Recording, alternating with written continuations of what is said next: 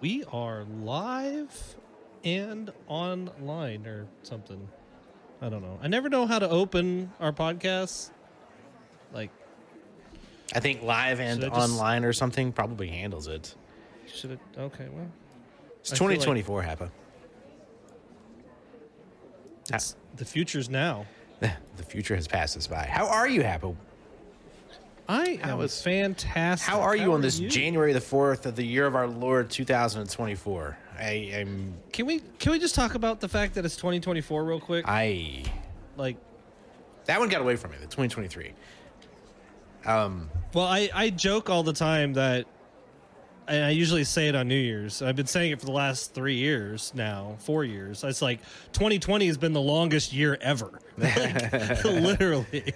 Yeah, 2023. A lot happened for me in 2023. You know, I started a new job, but realistically, it started about 12 minutes into 2023 when, you know, we're cleaning up after all the festivities. It's like 12:15 a.m. and my wife kicks the dishwasher accidentally as she's walking through the kitchen and shatters her. She brutally assaulted. She did. The dishwasher never stood a chance. In fact, I don't think the dishwasher was actually even injured in the process, but shattered her ankle in 3 places.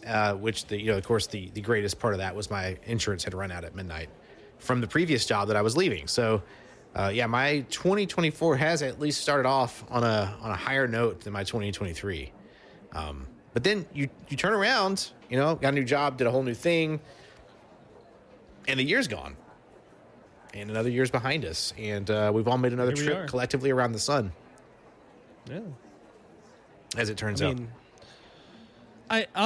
The last couple of years, and we've talked about this to length, I think, so we don't necessarily need to sit around too long. But I mean, the last couple of years have been a little rough, I think, for quite a few people. So you know, there's the saying, "This timeline is the worst timeline."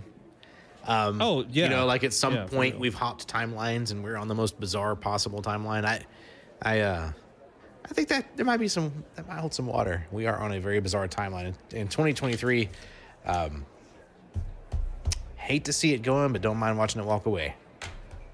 Is that where we are? Are we in the stage of our life where every year is just the worst year? Like every single year becomes the next worst year? I don't know. It's interesting. What was it? Is it Office Space where he's at the therapist and he's like, every day is the worst day of my life. And the therapist is just like, that's messed up, man. Like when your therapist looks at you and is like, that's just messed up. You're my therapist. You're not supposed to say that. Come on, man. It is January the 4th, 2024. This is our first podcast of the new year. And this is episode number 12. We're calling this episode Brandy Old Fashioned, which we're going to dig into that probably more deeply than anyone expects. Right off the bat here in a second. But we got some great stuff. We've been collecting subjects over the past couple of weeks, you know, as the year wound down, and as we've said on the past few podcasts, it's kind of getting hard to collect subjects that aren't of a political nature or just flat downers. You know, obviously this day had its own set of news cycles that were pretty rough, and we're not going to be digging into too much of that simply because we use this as an escape from some of those things, but it's not out of insensitivity. For certain. Yeah. But we try to dig up things that are more fun to talk about, right? A little bit of escapism. So anyone who's tuning in on your favorite podcast channel, thanks for being there. We hope you enjoy. Just a heads up that we do record these live on YouTube. So if you would like to hang out with us on YouTube, you can do that with Real Talk with Hapa S3VYN. We do these live, and then we record them, master them, mix them and master them, put them back out. Usually they're out within 48 hours into whatever out into Podcastopia, right? Wherever you get your podcasts. So this is Real Talk with Hapa S3VYN. Uncle Joe Rogan stops by occasionally. I don't think he's love to have him. Yeah, I don't think he's coming by tonight, but I do have his mic ready. Right, like see. I feel like I've got his mic right here. You need to make in case. There you go. Just in case. Right? There you go. We gotta you gotta come out here, and we need to go to the comedy mothership and and scream his name until he recognizes Joe! Joe! yeah. I need to come out there anyway. We're supposed to come out there. What was it? September, October. I was supposed to come out there that time frame. I think it was September, October. Yeah, it ended up not happening. But maybe 2024 is the year, man. I come out there. You get out here. I should have the. I'm ready, man. I'll hop in the truck anytime. You and Sam just gonna head east. I'll throw in the truck. Well, if we head east, we're gonna get a little wet, so I'll go a little northerly. But yeah, north and then east. Yeah. Really? Mm-hmm. It's almost exactly a northeast shot from Austin.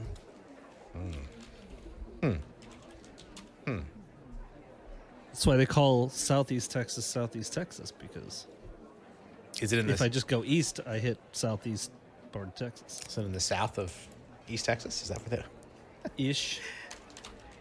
So yeah, we've got some subjects tonight. I'm literally sitting here looking at Austin on a map because now I knew you were gonna. That's what I'm doing. How far east could you go? Yeah, you're gonna. I'd go all the way to Beaumont and then just go north. Yeah, yeah. You could go. Anyway. How would you go? Done the drive 77. What would you take off on 33? Yeah, I think so. You take off 77. I'd have to look at a map off the top of my head. I don't remember. Yeah. I know the general gist, but I mean, you could go through 2 Huntsvilles on your way if you wanted to. Seems a little odd to me, but okay. If you're going to do an American tour of Huntsvilles. I mean, that's a nice drive, honestly, from Austin to up where you're at, hitting Baton Rouge on the way. It's not a bad drive at all. So it's definitely something that we need to make happen at some point, I think. So I think we'll make it happen this year. But anyway, we'll make it happen this year. Okay, let's talk about the title of the podcast, why we named it such. Yeah, so you named it. So what happened? What's happening with Brandy Old Fashioned? I don't even know how the conversation came up with my friend, but she's from Wisconsin, and she's like, "Did you know the Old Fashioned was actually invented in Wisconsin?" Oh my God! And I was like, first of all, cheese capital of the world. Let's just pump your brakes. Did you know we invented snow? Yeah. And the exclamation point? I was like, let's pump your brakes a little bit because I know for a fact the Old Fashioned was actually invented in Kentucky. Was indeed invented in Kentucky, yes. So let's just go, let's slow it down a little bit. And then I did some digging because I'm like, all right, well, she was one of my kids when I was in the Navy. So I was like, well, I can't have one of my kids showing me up. So maybe I'm wrong. I'll give benefit of the doubt. Gotta leave room to grow. Digging. Leave room to grow, right? I'll do some digging, and it turns out that Wisconsin has a Brandy Old Fashioned that they tout as the only way to drink the Old Fashioned. And I would just like to say that as I was reading the ingredients, all I heard was diabetes because a regular Old Fashioned is already kind of sweet, but a Brandy Old Fashioned, that's a lot of sugar. Yeah, depending on the whiskey that you choose, an Old Fashioned can be really sweet. I cannot imagine a Brandy Old Fashioned. That is, and Old Fashioned's supposed to be done with rye whiskey, but I do it with bourbon, so it's already a little sweet. Yeah, I generally use like a Woodford or something, which is a very smooth, sweet, middle of the road bourbon. But occasionally, you get a rye, and it's not as sweet. But yeah, I hear you. So Brandy Old Fashioned, and so what did you learn in your? So I looked up the actual ingredients of the Old Fashioned, and I would just like to say it here and now, for you, those of you out in YouTube and podcast land, that the ingredients of a Brandy Old Fashioned makes it something else. I don't know what it is. We can call it the Wisconsin. I don't know, but it's not an Old Fashioned. Yeah, why don't you call it the cheese curdle or something, Wisconsin? I'm just eating the cheese curdle. Like, can I have 2 cheese curdles? I'd like to drink a couple of cheese curdles. Roll off the tongue. Can I have a couple of glasses of cheese curdles, please? Oh God, that's not something that I really want to. Why have you done this? But oh my God. But the Brandy Old Fashioned is obviously you use brandy, so it's 2 ounces of brandy. You use brandied or maraschino cherries, which most bars are going to have maraschino cherries. They're not going to have like bourbon smoked cherries, which is what I tried to use. Which Bourbon Barrel Foods, if you haven't gone to that website and looked up their stuff, if you want some really cool, amazing stuff, go check them out. Absolutely, I'm telling you. endorse. I always use their smoked cherries for any of the old fashions, and it does add a little bit of flavor that I love. But then they talk about orange slices, which you don't use slices of orange in an old fashioned. Yeah. You use some of the rind, some of the peel, and it's as a garnish, really. Yep. And then 3 dashes of bitters, which is normal. But then they say finish it off and top it off with 7-Up, Sprite, or Club Soda, which to me makes it a completely different drink. Yeah, I don't know what it is. So, that's not an old fashioned. No. And I guess the Brandy Old Fashioned, allegedly, is Wisconsin's official drink. Well, you had sent me this article, right? And there's 2 representatives that are looking to actually make this the official drink of Wisconsin. And the way that the planets are aligning for a Brandy Old Fashioned to make its way into my life, I have to try it now. Not a big Brandy fan, but I'm going to have to try it. Yeah, same. You know what? Wisconsin, I support you having a state drink. I don't support you calling it an old fashioned. Right? I've got to be honest. It's something else. They need to call it something else, because I'll be honest with you, even, because even the old fashioned here in Texas, like we said, it's usually with rye whiskey. I do it with bourbon, which does make it a little bit different taste profile, but it's still true to the old fashioned. Like an old fashioned whiskey is typically a little bit of a couple dashes of bitter, a couple ounces of bourbon or rye whiskey, and you garnish with an orange twist or orange peel. Yep. And that's it. A lot of times there's not even a cherry included. I like to muddle it because I'm not a fan of taking straight sugar into the drink, but but yeah, so yeah. Well, I love an old fashioned. I will absolutely judge a bar by its ability to make an old fashioned. Usually when I go to a new bar, I will order an old fashioned first. I don't care what you make. You got all this fancy stuff on the menu, that's great. Make me an old fashioned. Have you got your fundamentals sound? But if I went to a bar and I said, give me an old fashioned, and it had brandy in it, I took a sip and I was like, is that brandy? I think I'm going to leave that bar. Yeah. Now, if I said... That's really sweet, right? That's it's a much sweeter, really much sweeter drink. And it'd be bubbly, right? But if I said, give me an old Lambo, right? Give me an old Wisconsin. I can see coming into... I'd love an old Wisconsin. I would love an old Tundra. Then I think I would be okay with that. But I don't. If I say old fashioned, an old cheese curd. Yeah, give me them old fried cheeses. If I said that, I would expect the Brandy Old Fashioned. But when I say an old fashioned, I do have an expectation, as does the rest of the world. Wisconsin. Yeah. I don't know. Maybe the snow got to them. I don't think I could side with Wisconsin on this. And I told Seven before, I was like, well, I don't have any brandy, so I can't make a Brandy Old Fashioned, and I'm not really that upset about it. I'll be honest with you. I wasn't like, I need to get brandy. I just went ahead and made myself a regular Old Fashioned. So Wisconsin, cheers to you. Yeah, here you go. Cheers to you, Wisconsin. I'm going with Michter's small batch tonight. But, cheers to you, Wisconsin. I appreciate you trying to do the thing, but you know what? Making your own thing. I'm going to be honest. The debate has been had. The jury has reached a verdict. That's not an old-fashioned Wisconsin. Yep. Sorry. Hands down. Sorry. And I was like, it's unanimous. I was a bartender. I never... Look, you look up old-fashioned, the recipes are going to be rye whiskey or bourbon. 100%. Ain't nobody talking about brandy. Brandy ain't making the list. Brandy ain't nowhere on that list. So, yeah. Nope. Well, I hope your friend feels much better now with the knowledge. Educated, in fact. Now they're empowered with knowledge to go back to Wisconsin, go back home and say, hey, whole state, you're wrong. And you're wrong. The rest of the world backs you in this, this adventure, this endeavor. Go to the state house, tell the 2 representatives, you're wrong. I'm going to debate this on the floor. But taxpayers' money right there. And it's kind of like buffalo wings, right? Like, name it something that's you.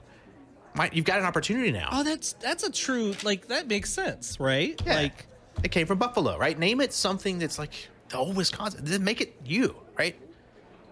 I mean, Alabama ain't got none. We do Alabama white sauce, and ain't nobody even heard of that. What is that? It's barbecue sauce.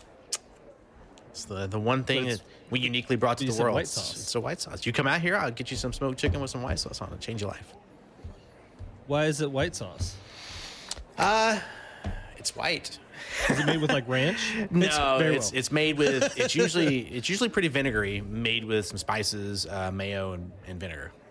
Different types of vinegar. It's actually. I can be down with that. So people do try to eat it on pork because in Alabama generally when people talk about barbecue they talk about pork. Yeah, so man. it's more that, I'm all about that. Carolina, Memphis. That's where the influence comes from. Very rarely are they talking about beef, or brisket. So, but some people do put it on pork. I would never recommend that. In fact, if I saw someone doing that, I would try to stop them, threaten them with a Brandy Old Fashioned potentially. And I would say though on smoked chicken, the white sauce is definitely on point. And you come out. Well, now I want to try some. Yeah, you come out. I've got the spot. I got you. Let's go. Mm-hmm. I'm down. I got you. I'm down. But that's what I'm saying. If you're gonna have a food, just name it after yourself. I think that's cool, and then it becomes popular and it becomes part of your culture. Like, why wouldn't you call it Old Madison or something? Oh my God, the Madison or. Oh my God, that'd be amazing. Give me a Madison. Right. Yeah. That's fantastic. Makes sense. Right. That's fantastic. That makes sense. And I might order that just because that sounds cool. I see it on a menu. I don't know what it is. I don't know that I'd order it still. Oh, look at that. Be like, Brandy, Madison. No, I'm good. I'd like to have a sugar overdose. Give me that. Yeah. Diabetes. Mm-hmm. Does it come with a shot of insulin first? Like... No, it comes with a life insurance policy. Okay, so we're going to talk. Here's our subjects for tonight. I got my notes, Hapa. Hey, look at you, all organized and crazy. I know. It gives me a chance to use my pens. But which is the actual goal of the podcast, by the way, folks. It's just for me to write. Specifically. See, just the pens. I don't know that people know, man. Like, I'm a fountain pen guy, right? And these are all fountain pens. My goodness, you got a collection, man. I do. And yeah, it was a COVID hobby that I fell into. Ah, very well. And started collecting them and got really addicted to writing with these things. I don't know if you can see this, but look at the nib. Let's see if the camera will focus on this. Come on. It didn't do it. Oh, there you go. There you go. Not bad. Yeah, 18 karat gold nib. That's like per day. Gorgeous pen. So yeah, we got some subjects tonight, and they're not fountain pens. Maybe one day. Maybe one day I'll get my fountain pens. But we're going to talk about exploding toilets in Florida, which I think is a great story. A great story for me to talk about. Not a great story to have occurred. Especially if you were the one that occurred too. I can't imagine being the occurree. We're going to talk about the largest solar flare since 2017 that hits in December. This one? Well, we'll get to that. I'll wait till then. We're going to talk about Blue Origin, Jeff Bezos's company of going to almost space, and I like that. nearly space, his nearly space exploration company. Yeah. But we're going to talk about whether we think and our opinions on privatization and space exploration. I think that's something we've danced around here and there. We've talked about it, but we're actually going to jump into that a little bit. And then we're going to talk about obviously what Hapa's watching, what I've been listening to, and then what we've been playing. And then we'll finish up as we always do with Hapa's Rules for Good Living. Is it Rules for Living or Good Living? What is your title on that? It's just Hapa's Rules. Just Hapa's Rules. That's all I wrote down. Why do I add anything to it? I think I had. It doesn't need a flourish. I think I called it Hapa's Rules for Life. I think Rules for Life. Point, but it's just Hapa's Rules. Hapa's Rules. So yeah, I'm pretty excited. The goal, if you're tuning in, is we'll do these every 2 weeks. What I will tell you is, good luck. But we will try. You're supposed to set achievable goals. With the idea that you're going to attempt to achieve 100%. said goals. It doesn't necessarily mean that's right. You will that's achieve right. said And so our goal is every 2 weeks. We generally do them on Tuesday. If we miss Tuesday, we do them on Thursday. In this case, we are doing this on Thursday. But it'll be basically 2 weeks on the next Tuesday that follows. I will be out of pocket completely next week, so this actually works out pretty well. Glad we get to hang out. So, Hapa, exploding toilets. Look, man. You found this topic. I'm not going to lie. I didn't even read it. So this is all you. You didn't read it. Because it makes me nervous talking about exploding toilets. I think... Like, I realize the phobia that I have is two things. Exploding toilets. There's two things that I realize I actually have a phobia of is obviously now exploding toilets. Absolutely. And stuff climbing out of toilets. Oh. Like, yeah. Because I had friends that lived in in the like country in Southeast Texas, and they would routinely have snakes and stuff that came out of the toilet. Lord. So What I'm going to do, since you didn't read the article, I am going to read it word for word. Okay. I don't have a better way to do this. All right. So this article was posted by the AP on January the 4th, 2024. For anyone keeping score, that is today. Okay.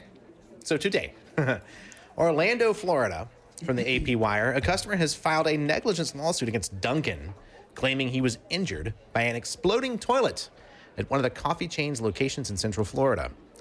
Paul Kerouac is seeking more than $100,000 in a lawsuit filed Wednesday in state court in Orlando, claiming he suffered quote-unquote severe and long-term injuries following the explosion of a toilet in the men's room of a Dunkin' location in Winter Park, Florida, a year ago. Oh my gosh, that's so crazy. After the explosion left Kerouac covered in human feces, urine, and debris, he walked out of the men's room seeking help from workers and the store's manager, according to the lawsuit. An employee told him that they were aware of the quote-unquote problem with the toilet since there had been previous incidents, the lawsuit says. What the hell? Without diving into further details about the explosion. When contacted Thursday by email for more details on Kerouac's injuries, his attorney, Scott Spradley, said he was tied up and couldn't answer the questions until the following day. The Canton, Massachusetts-based company did not immediately respond to an email seeking comments. The lawsuit says Kerouac suffered quote-unquote bodily injury, and he has required mental health care and counseling since the incident in January of 2022. They were aware of other incidences. Dude. How many people came out of the bathroom covered in feces and urine? How many people need to before you put a little tape on the door and say, don't? Just don't. Sorry, just don't. Just a sign that says no. I just love that line. They were aware of other instances. Like what? Yeah. Why? Yeah, this guy, There's so many questions. So Kerouac, right, walks in the bathroom at a Dunkin', which, look, you're risky business. Let's be honest. Yeah. You go in the bathroom at a Dunkin', you are there on purpose. Yeah, Like you, for sure. You have said, I have no Yeah. other options in life. This is where I am now. Yeah. You go in the bathroom at Dunkin', and you come out covered in. But that was very clear. That's so horrible. The article was clear. Human feces, urine, and debris. Like, it was clear. It was like there was other stuff in there. What the hell else was in there?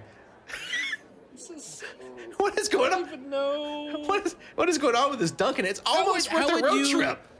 Let's say that you're sitting there enjoying an apple fritter, and a dude, you just hear it. First of all, you had to have heard it, right?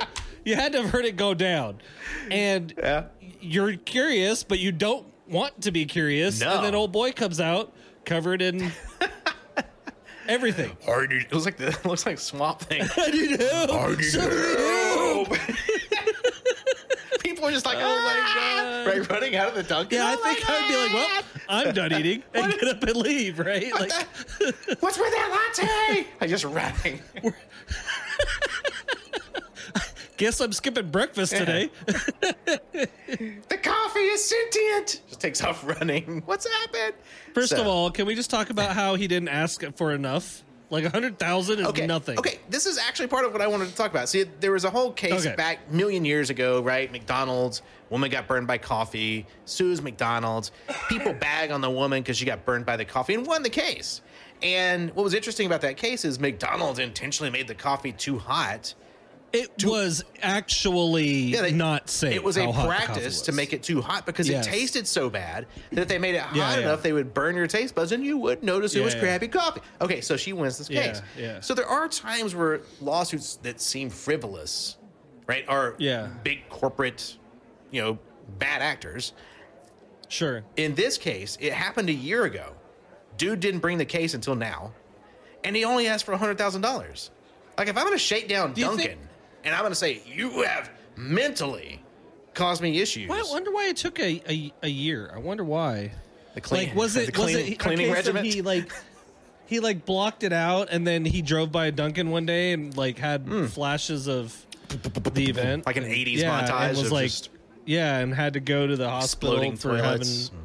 Oh my God! I mean, I've seen some pretty rough. Because I'm thinking, look, man, if I'm getting covered in feces, urine, and debris, I'm taking Duncan down. I'm just saying. Well, here in the States, right? Because in Japan, that's just a game show. Oh, for sure. Yeah. Yeah, that's a normal Friday night. I mean, that's just how we do it there. I mean, there's like 46 people listening to this podcast and all over the world right now in different places who are like, I manage a diner and we deal with that 3 times a week. Yeah, that's literally Thursday night. Yeah, I don't know why you guys are so. Every Waffle House in the Southeast United States was like, "What's he bitching about?" Like, really? I don't understand. I deal with that every day. Of course Of course, there was an exploding toilet in Central Florida. They all explode at some point. Well, what? The reason I ask is because I'm like, so obviously you were beyond being covered with the stuff you could shower off, but surely, like, what if you got hepatitis or whatever? No, there's like, it's. I'm gonna laugh because it's a hilarious story. Florida man exploding toilet, Duncan. The whole thing's funny on the surface of it, but I do feel bad for the guy. Like, that's not a good thing. Not a good thing to be covered in human feces. It's a bad and debris. Jesus. It's a bad thing. Urine's okay, right? I like how we have to continue to add the and debris. The narrator. And debris. And debris. So it was. Well, that didn't go as well as Bo and That didn't turn out the way the Duke boys thought at all. Now did it? Seven Deacon and I and a few others were just talking about how we need to start getting the voiceover of the announcer for our streams on Twitch, because that would be hilarious. Anyway, sorry, I diverted the conversation. We're doing that at some point. We are doing that at some point. But yeah, so this guy, he's suing for $100,000. He's suing Duncan, very large corporation. We'll see how it goes. I don't know that I'll get an update to that, but I'm going to keep an eye out, see if I can find out what happens. That's so crazy, though. That is. Just help me. Help. You don't want to open it. He had like toilet paper and stuff like hanging off of him. And I cannot imagine what. Okay, so I've worked in jobs where I have cleaned public toilets. Sure. I worked in fast food. I've cleaned public toilets. I've been in many public toilets in my life. I have been in some toilets and wondered, how the hell did you get that up there? Yeah. Right? Like, what did you do? Yeah. And now I know. Yeah. The toilets explode. They literally explode. Now I know. Literally explode. Now toilet exploding is like a new, like you said, a new phobia I didn't know I had until today. So the listeners out there, be forewarned. It's not the feces or urine you have to look out for. No, it's the debris. It's the debris. It's the debris. Yeah. So our listeners in Jamaica who love us, we're still waiting on you all to invite us down. I'm really upset. I know. Really upset we've not gotten we still get the listens, right? Like, we still get all the international. Yep. A lot of international listens here. Yeah, I literally just pulled it up and they're still there. Well, I tell you what, Jamaica. We have 8 listeners in Japan too. I would love to go visit. Just saying. Well, Japan game shows. I've been talking about you. Much respect. The one that I liked, the one that I was actually referring to in my mind, was actually on a Japanese game show where they had a porta potty on a beach. And the porta potty's on the beach, and there's a cable attached to the bottom of the porta potty, dragged through the sand to a boat out in the ocean. Someone goes in the porta potty, they lock the door, and they start pulling the porta potty, which is on skis. You're going for a ride, and you're on the ocean. Eventually, they hit a lever. Yeah, man. And the entire porta potty falls away, and it's just a guy on a toilet with pants around his ankles going, ah! Like, I'm like, that is not. How is any of this okay? My people don't ever change. Yep. So Japanese game shows. Hapa's your guy. If you want him to participate, I'll narrate. That's fine. I don't think I would ever be sold enough to participate. No? I don't believe. I don't think that's It's not your thing. Not in your future. Nope. Not my future. Maybe if you paid me, I suppose. Maybe. Everybody's got a price. Everybody's got a price. I'm just saying. So I would say, maybe as a word of warning to anyone using a public toilet, flush it before you use it. See what happens. Jesus. See if you hear like a timer start going off. Yeah, you flush it. Beep. Looks like it flushed okay. Beep. Go ahead and use it. That's actually I'll be honest. That's a recommendation my dad gave me when I was a kid. Was go in a public toilet, flush it first. Worst case scenario. That seems like sound advice. Yeah, worst case scenario, you've done something and you trying to flush it and it ain't happening or is going the other way. Yeah. He's like, that actually happens in toilets. Because it does. Exploding seems like a big leap. A bit extreme. Right, but slight. Backing up is a thing. So there's a story a buddy of mine tells. He and his kid were at a public toilet at University of Alabama football game. If you've never been to those public restrooms, or at least they were back when this story occurred, not a really clean place. And at the urinal, his kid's at the urinal, kid's like 5 years old. Trying to use a urinal in a public toilet, ball game, halftime, all the things that go along with that. And there's a urinal cake. Now, if you've never been in a men's restroom, you don't know what a urinal cake is. So urinals are things on the wall that you pee into, standing. And many places put what's called a urinal cake, which is this little soap-like thing that's in the bottom of the urinal that activates a nice scent to keep things smelling nice, but also cleans the bottom of the urinal. Well, the kid doesn't sanitize it, right? The kid doesn't know what that is. Reaches down and grabs it. Oh no! Yep. No! Grabs the urinal cake. Of course, Dad's like, no, as the kid's grabbing it. He's like, no. Hands already in there. Yep. So the kid picks it up. He slaps the kid hand. Oh my god! Urinal cake comes out. Kid looks up. What's wrong, Daddy? I'll just wash my hands. And he said, you will never be clean again. That's what he said to his kid. I met the kid when the kid was 15. Still had the phobia. Oh, man, that was very traumatizing. Yeah. So I imagine toilet exploding would lead me to a life of yeah, and that's why mistrust. I was like, it's weird that he only asked for $100,000 because I feel like that should have been. You got to shoot for the stars on that one. Quite significant. Yeah, shoot for the stars. Like, or go home. Dunkin' ain't a small freaking company. Just saying. Yeah. All right. Well, so let's put a bow on that one. Flush the toilet, kids, before you use it. Make sure it's working. Good advice. I'll add that to my list of rules. Flush the public. Hapa says flush the public toilets before you use it. That's a good one. You got that one from me. That's good advice. So, it's just, from every walk of life, you can't really help it. So, Hapa, the rest of our subjects are of a nature. You and I were talking about this today. They're about space and space exploration. We talk about this quite a bit. And I would say these subjects are both because we very much enjoy them. We keep an eye out for them, but also because finding things to talk about that aren't depressing or political or whatever is very hard. So we will probably continue to talk about space travel and exploration and these things quite a bit. Sure. But tonight, the rest of the podcast is actually going to be around that subject. So it's kind of exciting. We had talked about dedicating, instead of doing very diverse 5 subjects, let's do one kind of focused subject about a thing and a theme, if you will. Yeah, a theme, right? And we thought that was kind of a cool idea. And you were like, hey, look, kind of looks like tonight we're doing it. So here we are.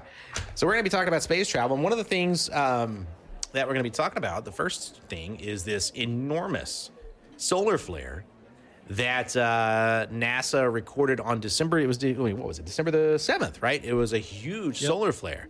So I think this was your article. So give me the skinny. Well, so first of all, this solar flare was recognized. It had ejected. I'm trying to find the actual date that they first saw it because it hit the Earth at the beginning of December, but they first saw it. I can't. It doesn't say when they first recognized it.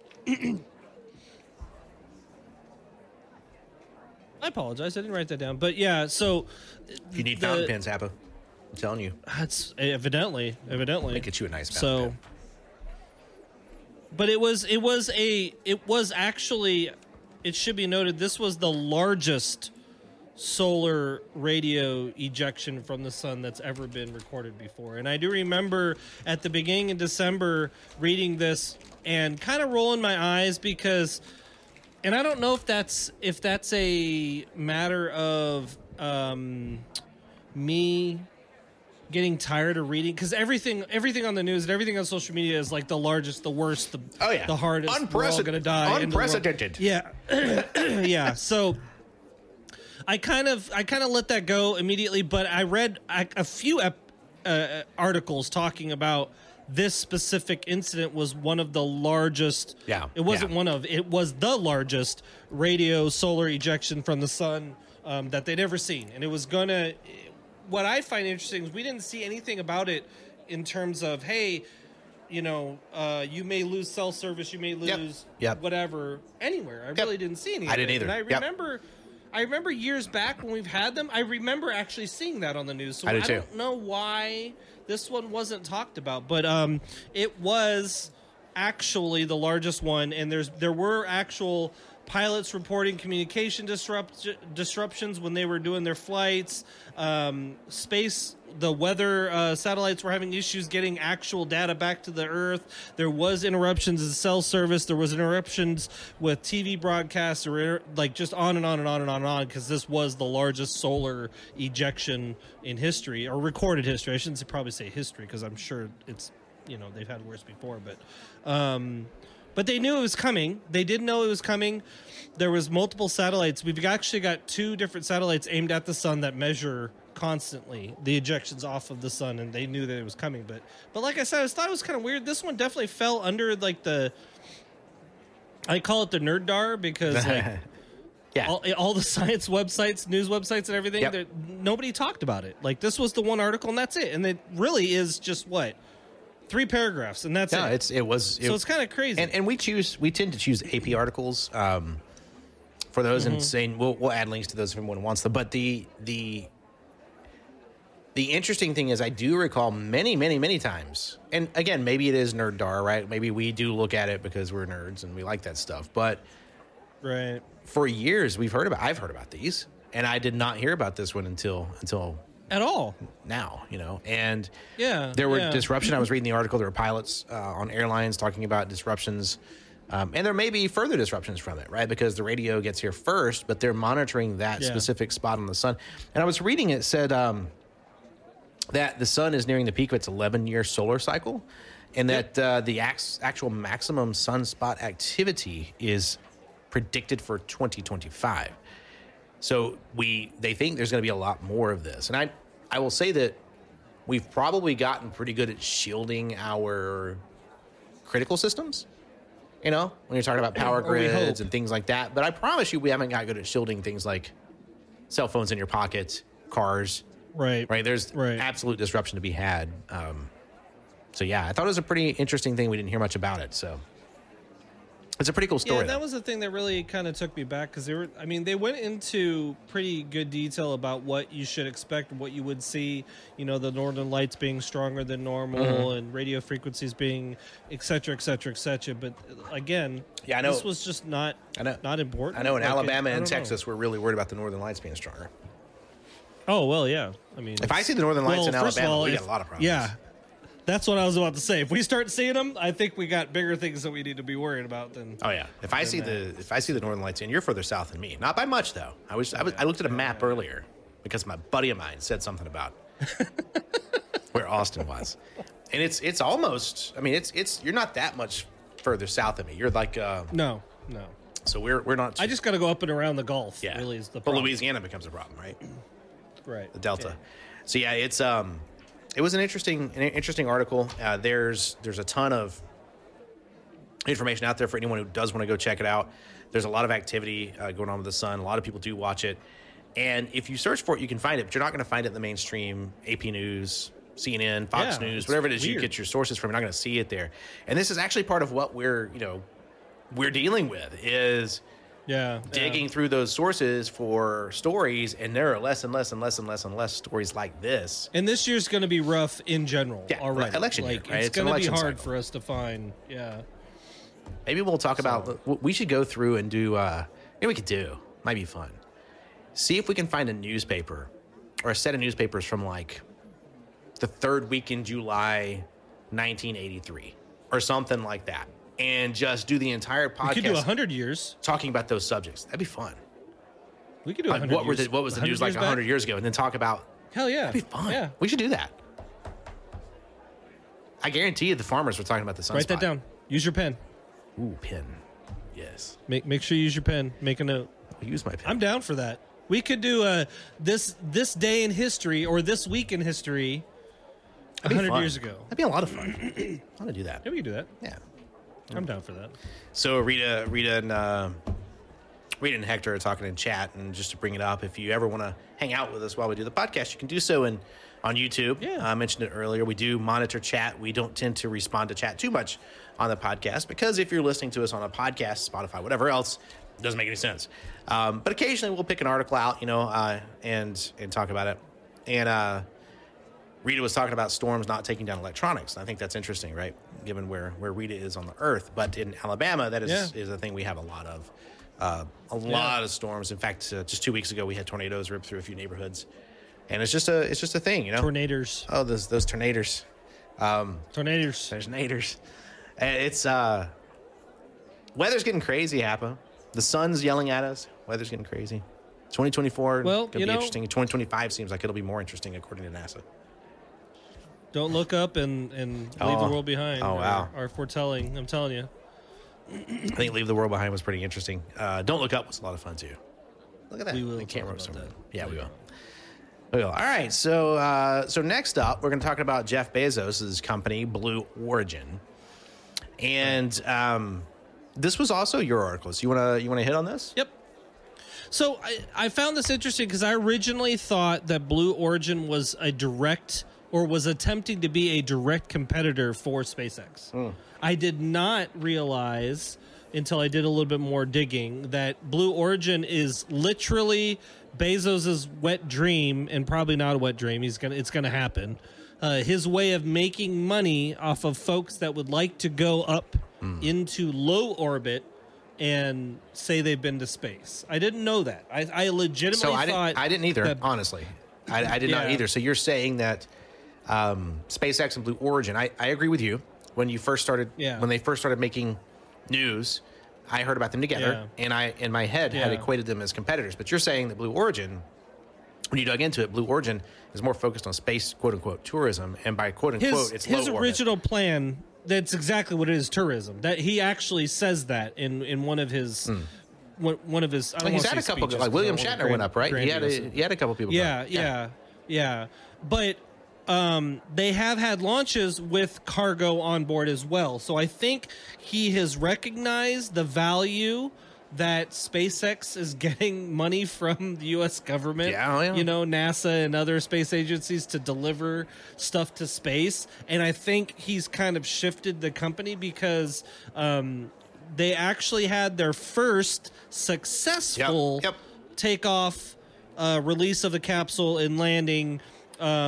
It was an unmanned flight or whatever of their newest spacecraft, and it the way they didn't specifically say that the weight of the payload and all that, but they said with the payload as well. Yeah. So I think the way I read it, it looks like he is trying to shift his focus towards doing both, essentially. Okay. Being able to cover the tourist I don't know, want of saying I've been to space and being a competitor to SpaceX, which I'll be honest with you, if you're trying to compete with SpaceX, you're a little bit behind already. SpaceX is I agree with you. Leaps and bounds, right? I agree with you. I think Elon Musk is one of the most polarizing and bipolar for sure, genius madman things that will ever evil rich geniuses. He's not, he is whatever he is, but SpaceX, there's no real denying Tesla, SpaceX, these companies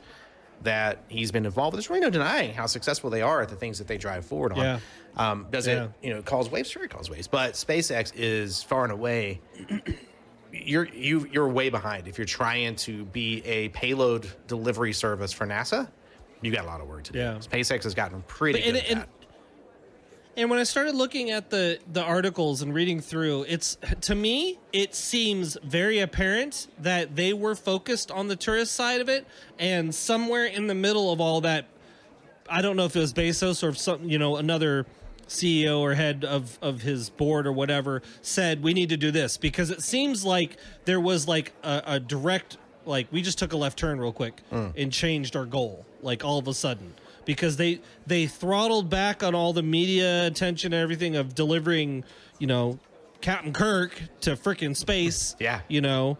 and started focusing on the payload side of the house. So I don't. It to me, that's how it looked. It looked like, hey, we need to directly compete with SpaceX, which I will say it's good. Having competition is good. That's needed. Yes, I agree. I think that I think that the United States of America, and this is only a reflection on the United States of America's space program. I'm not talking about others. We left ourselves little options when we retired the space shuttle program. The SLS program, which is the one that's intended to take us to Mars and back to the moon, that SLS program is not ready yet. And there was a big gap, and we were depending on Russia to move things back and forth, the ISS for us and whatever. And here we are. We had to pay. I mean, we gave SpaceX a lot of money and are giving SpaceX, the taxpayers are giving SpaceX a lot. And when I say a lot, it's incomprehensible the amount of money that we're giving SpaceX, but it would be more incomprehensible not to have the ability to have an American delivery service to space. I haven't never dug, but it just occurred to me. I wonder how much money in comparison to running NASA still. I was looking with space missions. I was looking today because I had a bit of a personal vendetta against Barack Obama during his administration because of some comments he made about defunding NASA, and he did not have the authority to defund NASA. But I did look into it today. That it always sat wrong with me. But what I'll say is the budget for NASA was actually kept pretty solid while he was in office. So the budget did make it to NASA. And there were some programs like Mars and some other things that got greenlighted. So it wasn't, as often is with presidents, you love, hate, and then you look a few years on and you're like, oh, okay, it actually wasn't that big of a deal. Yeah. And but the $21 billion was the number that was then being spent to fund NASA, right? It's like here's $21 billion. When they had the shuttle? Post-shuttle. Okay. Yeah. So NASA, and this is, we're actually going to talk about this in the next one. I guess we could wind these together, but the privatization of the space industry, these two companies that we're going to talk about in the next article, both of them were given $80 million to start, right? And so NASA was even taking money from the U.S. government, and NASA was saying, hey, let's funnel some of this into privatization. And there's this really interesting thing that's occurring, and I think that people like Elon Musk and Jeff Bezos understand this really well, is someone else set the pattern. Right. Someone else said, how do we get to space? How do we do orbit? How do we get to the moon? Those things have been done. And we learned all from that. We learned from that. And the information that you learned from that, the engineers, what they learned from that, you can now privatize that. No one's gotten to Mars. And a company's not going to get to Mars before the U.S. government and NASA. I just don't think that's real. Yeah. Because of what it takes focused-wise to go do that. Sure. And so I think that's what NASA seems to be doing is, hey, we'll help pay for some of these things because honestly, could NASA do them? Yes. But if we do that, we're not doing the next thing. Right? If we're focused on this, we're not focused on Mars. Okay, I could see that. Yeah. So they've got these patterns. That makes sense. And so it really struck me a little differently today when I was looking through it and being like, oh, okay, so NASA's funding that. NASA's putting money into that. And I think that SpaceX being the best example, like to your point, they're so far ahead because we're paying SpaceX to take things to vital equipment experiments. Those things are going up all the time. And we got to have a way to get them there. And I tell you this, Russia ain't doing it for us anymore, right? So who was going to do that for us? It's interesting to me to sit and see the differences too, because if you look, and I'm not comparing nations to companies, but if you look at where SpaceX is sitting today, and where I don't even know, I didn't even catch what Bezos' actual company is called. I know the craft is called Blue Origin. No, the company is Blue Origin. The craft is... Oh, the company is Blue Origin? Yeah, the company is Blue Origin, and the craft is not that. I can find it. Yeah. I couldn't remember if I read that or not. Either way, when you look at, in terms of the race, I wonder almost if his company, if Bezos' company might catch up, because SpaceX is already testing the rockets for, well, what they think will be the Mars mission and a moon landing, right? Yep. They're already testing those. They're already launching those. So at this point, sending stuff into orbit and satellites and supplies and things to the International Space Station, like that's just old hands. That's just what they do SpaceX. now, right? Like they've been doing it, right? Yep. So it's not it. And so for you to be talking, they've been doing it for years at this point, and you're talking about Blue Origin just now had the first successful takeoff and landing, by the way, of their craft. I actually saw the video of their landing the craft without the pod on it, and that was kind of cool to watch. But I also think it's amazing that we're doing that too. By the way, we're reusing the craft in that fashion. Well, that was the breakthrough. That was the shuttle breakthrough. It was if you go and look through look, I am a for real space dork, right? Space camp a couple of times. Like I'm that dork. But if you look through it, the Russians, when the space race was going on, the Russians took missile systems that they had designed to blow something up. That was how they got to space. They stuck a dude on top of it. And that is pretty effective for one-way travel. Those missiles are pretty effective at going one way, but they're made to like go one way, not come back. So the real magic of the Apollo missions that NASA did, and they had to build it from the ground up. The Apollo was those were the first rockets ever built specifically for space travel. They weren't weapons first, right? They weren't a weapon that we put something on top of. They were designed from the ground up to go be space travel. And so the real thing was getting a human being to the moon and getting a human being back from the moon. And that, to me, if I'm Blue Origin, and you were talking about them taking a left-hand turn on space tourism. Space tourism sounds really sexy. I don't want to be responsible for life support on a bunch of... Could you imagine? No, I can't. Could you imagine? I can't. I mean, the submarine that we had implode... Right? Like, if anything goes wrong, it all goes wrong, right? There's not a little thing goes wrong in those high, if you're that far under the water, right? If you're that far into space, something goes wrong, it's just over. There's no room for error in these things. But if you have a bunch of experiments on there, which, do these plants grow or do ants form a colony, whatever the experiments might be, they might be expensive, but they're replaceable. Humans are not replaceable. So I can definitely see taking a turn and being like, let's see if we can just get some cargo up there. I mean, surely somebody at his company was like, hey man, the liability here, like alone, is kind of insane. Like, I get you put William that you're gonna like the amount of money. I don't know how much it cost for that group to go per person, but it had to have been astronomical just to cover the liability, right? Alone. Oh yeah, and God help. Could you imagine if you freaking lost Captain Kirk? That's exactly it. Freaking. Hey, can you imagine being the insurance agent when Jeff Bezos walks in and he's like, Jesus, I'd like to insure a flight, and they're like, sir, you are worth more than our company. The insuring is just your pocketbook. Like, we can't. Yeah. We could give you our whole. If something goes wrong, we could give you our whole company, and we still wouldn't cover it. You can have everything. That chair, that clock on the wall, that you can have it. You still won't cover it. So, like, I can't imagine. Because at least in the case of SpaceX, the crew, if they have a crew, because a lot of their flights are automated. Yep. If they had a crew, you've got a crew that is trained to do X, Y, and Z.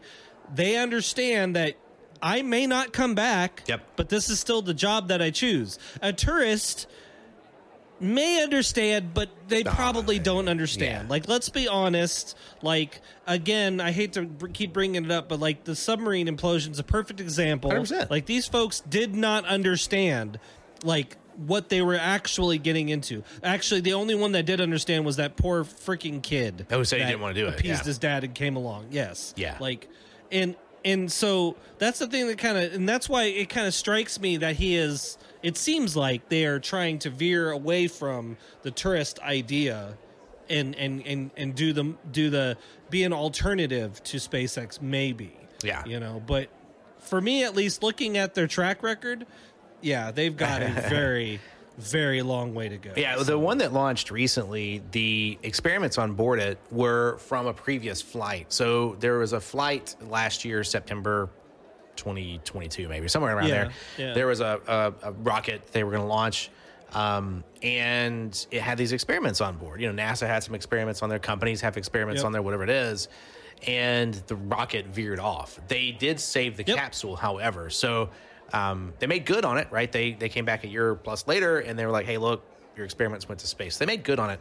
And maybe that's something to be said. I've never gone to space. I've built model rockets, and those things are hard enough to build, right? Yeah. But the money required to do these things correctly is one aspect. The time required to do them correctly is not negotiable. And that's one of the things that NASA kind of constantly ran into when you look at the space program when we were sending people to the moon. These astronauts, what you were talking about is very important. Every human being involved knew everything about what they were doing. And when I say everything, I mean they could have rewired the entire capsule. Yeah. Each individual, right? They know everything, and NASA makes sure they understand every single thing because it's important that they know, look, oxygen behaves this way in space. I'm responsible for the whole, it's a whole thing. Sure. Tourists do not do that. No, they're not there to do that. They're there to be excited and they spray paint, cave paintings, right? The tourists are well, like tourists ransack catacombs. Like tourists are not. I don't know. Maybe you can strap them down. I don't think that's how that works. Completely strapped down. Their face is all I went to space, but I don't know. Duct tape them to a chair and here you are. Exactly. There you go. What was the movie with Mel Gibson where he was locked in the chair and his eyes were conspiracy theory? Conspiracy theory. Yeah. Maybe that's. I don't know. I'm wondering. To me, what is the space tourism? I don't think is even a thing that SpaceX would want to entertain right now, I think.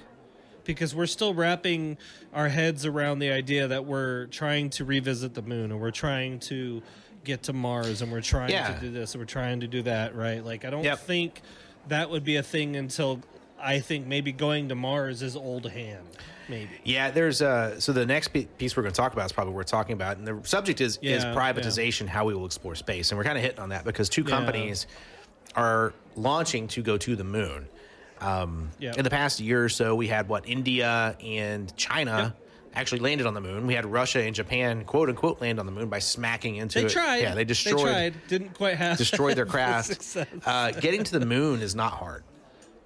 Yeah. Stopping on the moon is extremely hard, right?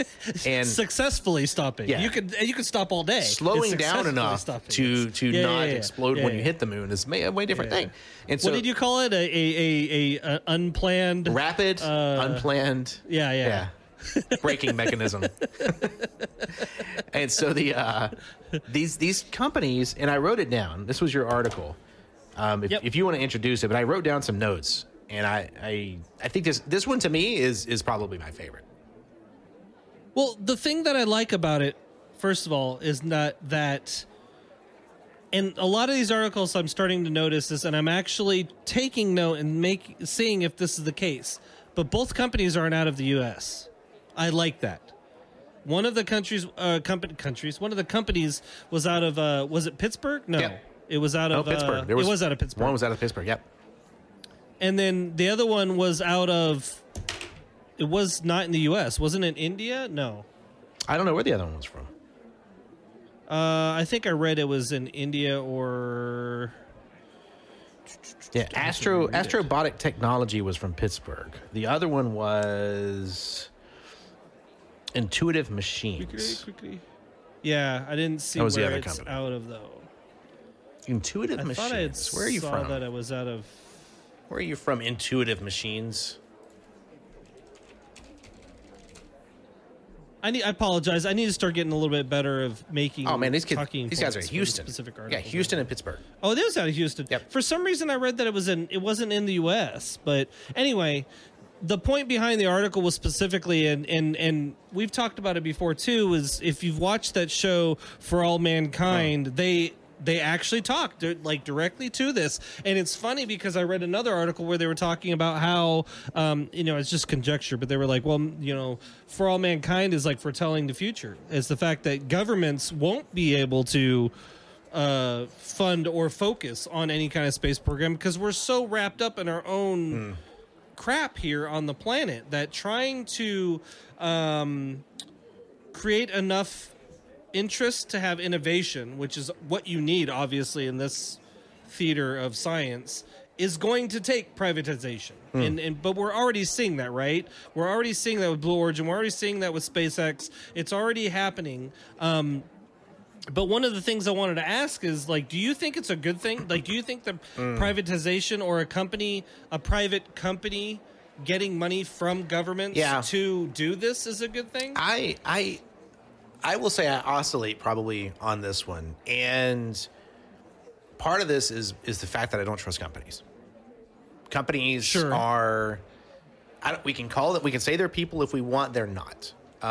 They are machines made by people to attract and retain as much money as possible. That is what a company is for. Literally. Right. That is the entire purpose of a company. And I am not denigrating that. I'm saying that's how our society works. That's what a company is built to do. There are not-for-profits. Good or bad, that's literally what it's been the for. Objective reality, right? Yeah. I mean, let's run through this, right? Let's say Hapa and 7 say, hey, let's start a company together. The only reason we would do that is for legal protections on income. There's no other reason for you and I to go start a company. So the entire purpose of founding a company is to say, we're going to put money there so someone can't sue Hapa and can't sue 7. They have to sue the company first. And so that's why you form LLCs. That's why you do these things. And there's tax ramifications, all the stuff. But companies, to me, are not things to be trusted. Now, I'm not talking about not-for-profits, right? I have a soft spot for not-for-profits, like nonprofits, different. These are not nonprofit companies. And I think in some ways, I love that NASA, so these two companies right in 2019 both got $80 million to figure out how to get to the moon. And what they're going to put on the moon is robots, right? They're going to put landers on the moon. And they're small. They're not like these giant, they're a couple of them, I think one of them said is shoebox size. Yeah, they're not. A lander. Yeah. And one of them is going on a brand new spacecraft, which I'd never heard of.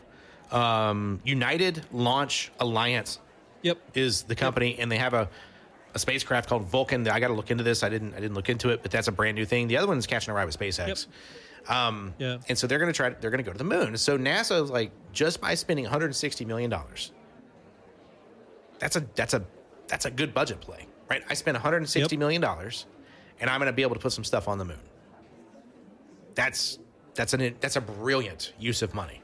$160 million would not get us to the moon through NASA. No, hell no. Wouldn't happen. So here you are. One of the companies, $80 million, is going to land the Astrobotic, which is the name of the actual rover, on the southern hemisphere and look for ice. Because on the dark side of the moon, water ice. It's estimated that there are billions of pounds of liquid ice. Water ice.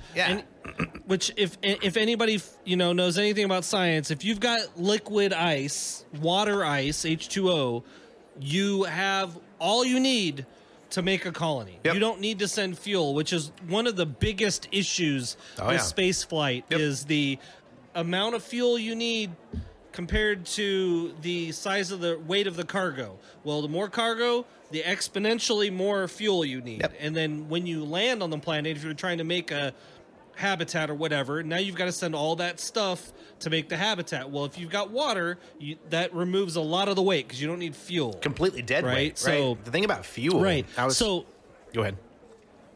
I was just going to say, so $80 million paid to a private company, land a rover. If they find ice, that's the jackpot for 100%. The $80 million we spent. $80 million is a drop in the bucket for what they're trying to spend to get up there. 100%. So, on one hand, I'm like, hell yes, I think that was a great idea. On the other hand, I've seen what companies do when they get further down this path. Yeah. And look, every science fiction, every cyberpunk genre, like it. They're ingrained into my head that companies will not behave in the best interest of humanity. Yeah. They will behave in the best interest of shareholders. And that is a very small subset of humanity that they're trying to help.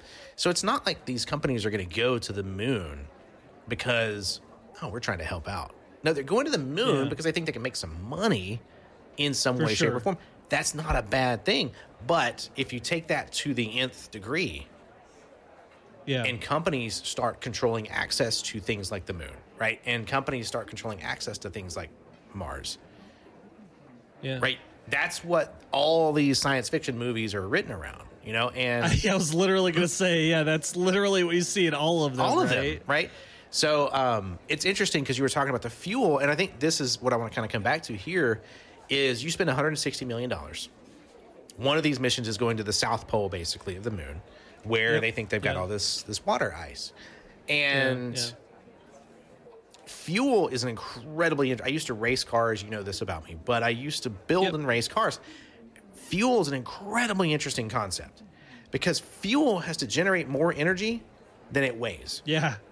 Yeah. That seems like, oh, it's on the surface. Yes, that's simple. It's not. There's a reason we still use gasoline and not ethanol. Yep. Right? It's because gasoline generates far more energy than its weight. In other words, it can carry itself and a car.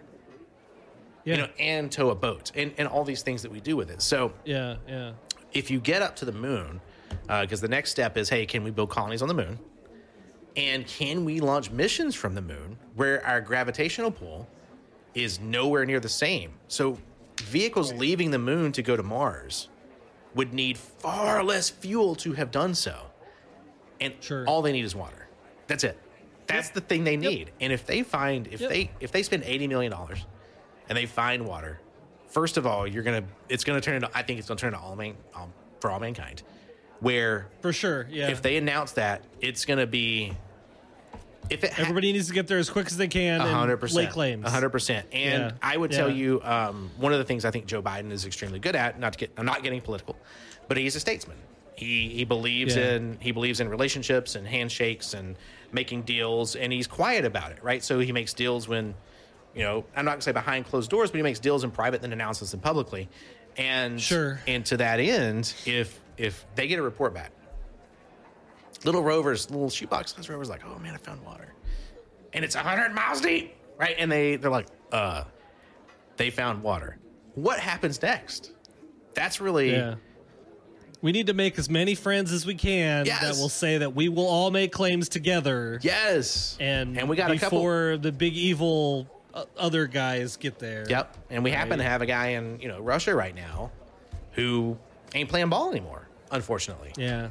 So I think all mankind. Well, and that's the worst part about this. We've talked about this too, is how science and scientists don't like looking at things by nationality or political standings and stuff like that. Unfortunately, politicians get involved, and that makes the biggest part of the problem of this entire thing. But I'm actually going to look. And you hit it on the head on the head of the nail. Like, if you haven't seen For All Mankind, you probably should watch it, because it's interesting to me. I watched that show and then I'm seeing a lot of these articles because it's like, Jesus, like how it's working. The thing that worries me is, do you remember? I'm sure you remember the Challenger explosion. Do you remember what caused the Challenger explosion? I do. It's an O-ring. So it was a faulty O-ring. Yep. And it was a company that was making O-rings and decided to try to cut costs producing the O-rings to maximize profits from NASA. And they were using products that weren't up to spec in those O-rings. And that was the final result. That company went out of business immediately, obviously, after the Challenger blew up. That's what I'm worried about. In terms of privatization, you get companies that are going to sell all these payloads or whatever in the name of freedom and blah, blah, blah, and exploration. And, well, we need to do it with the cheapest possible, not necessarily safe means necessary, right? Yep. Well, I mean, so that's the thing that scares me. I looked it up, and the United States of America defense budget for 2023. $761.681 billion. It's insane. Okay, so nearing $1 trillion. The NASA budget for 2023, $26 billion.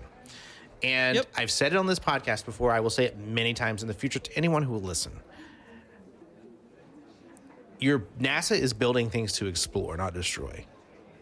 Yep. And you are far more likely to be able to get other humans involved and behind and participating in something like that than you are in weapon systems.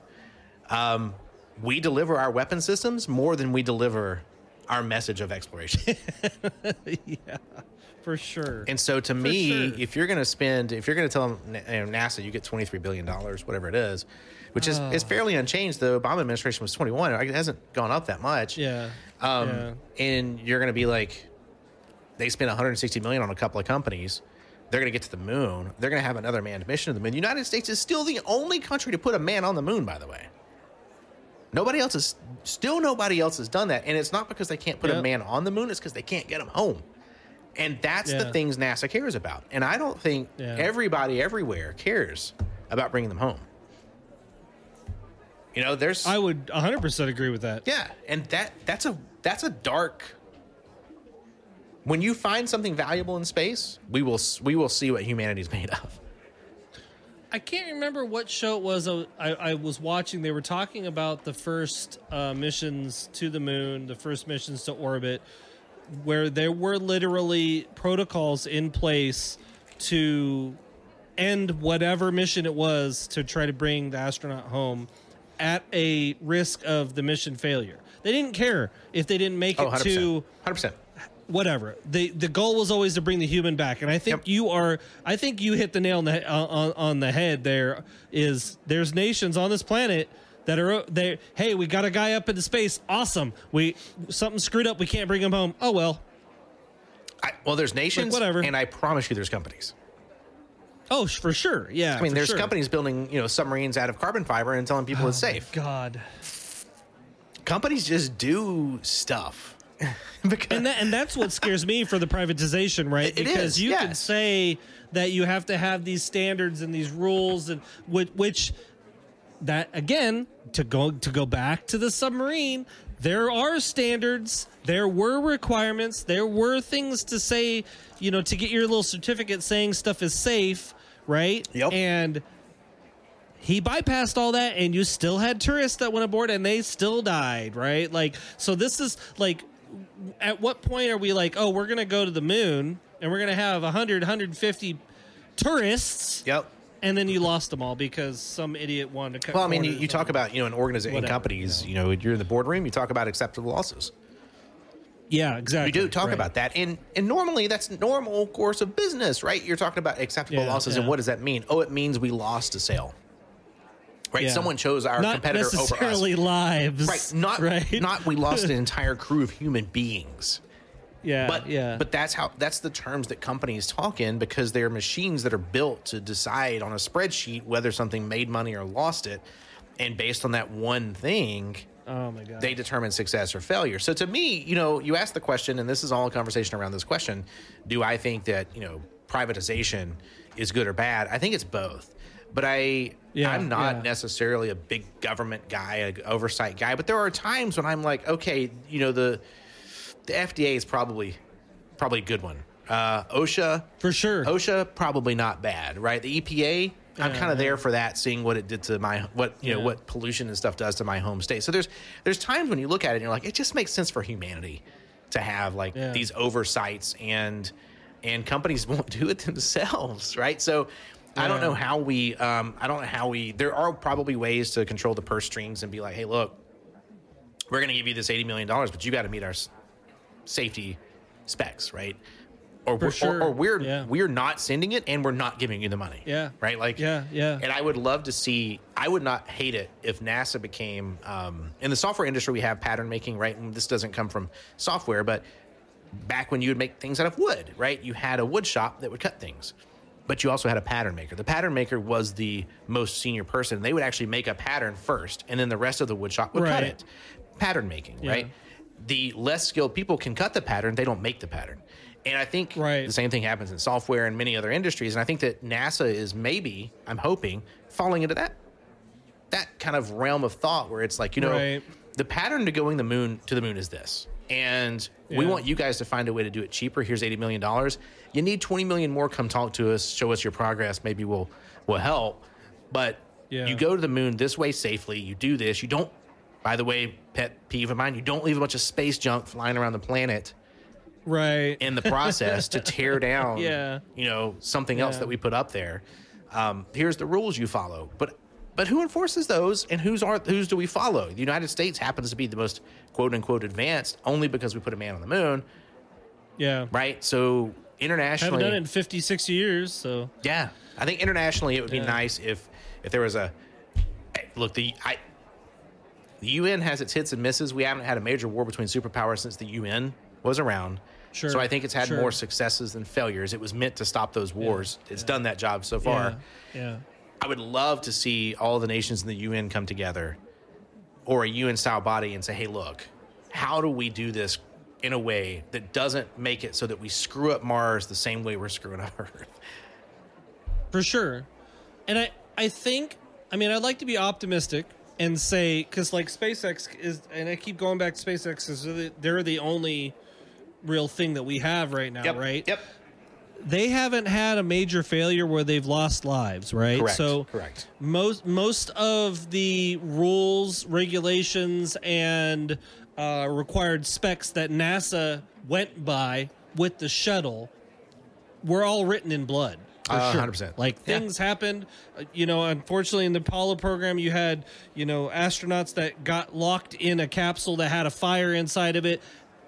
They found out, somebody was like, well, we don't need to have a release latch on the inside of the capsule because they're not getting it. They don't want to get out. They're in a space. Actually, turns out you kind of want that, right? Yep. We want to have standards of quality of product for O-rings and sealing compounds and things. Guess what? Challenger blew up. Well, we're going to probably pay attention to that a little bit more. We need to have better standards of our heat shielding. Unfortunately, we had Discovery that, was it Discovery? Was the one that had the panel came off and Discovery they broke up when they came home? Was it Discovery or? I think it was, actually. I can't remember now. That was the one that on the return. Yep. On Columbia. the return, they broke up in Columbia, excuse me. Yeah, Discovery's still in the museum. Columbia.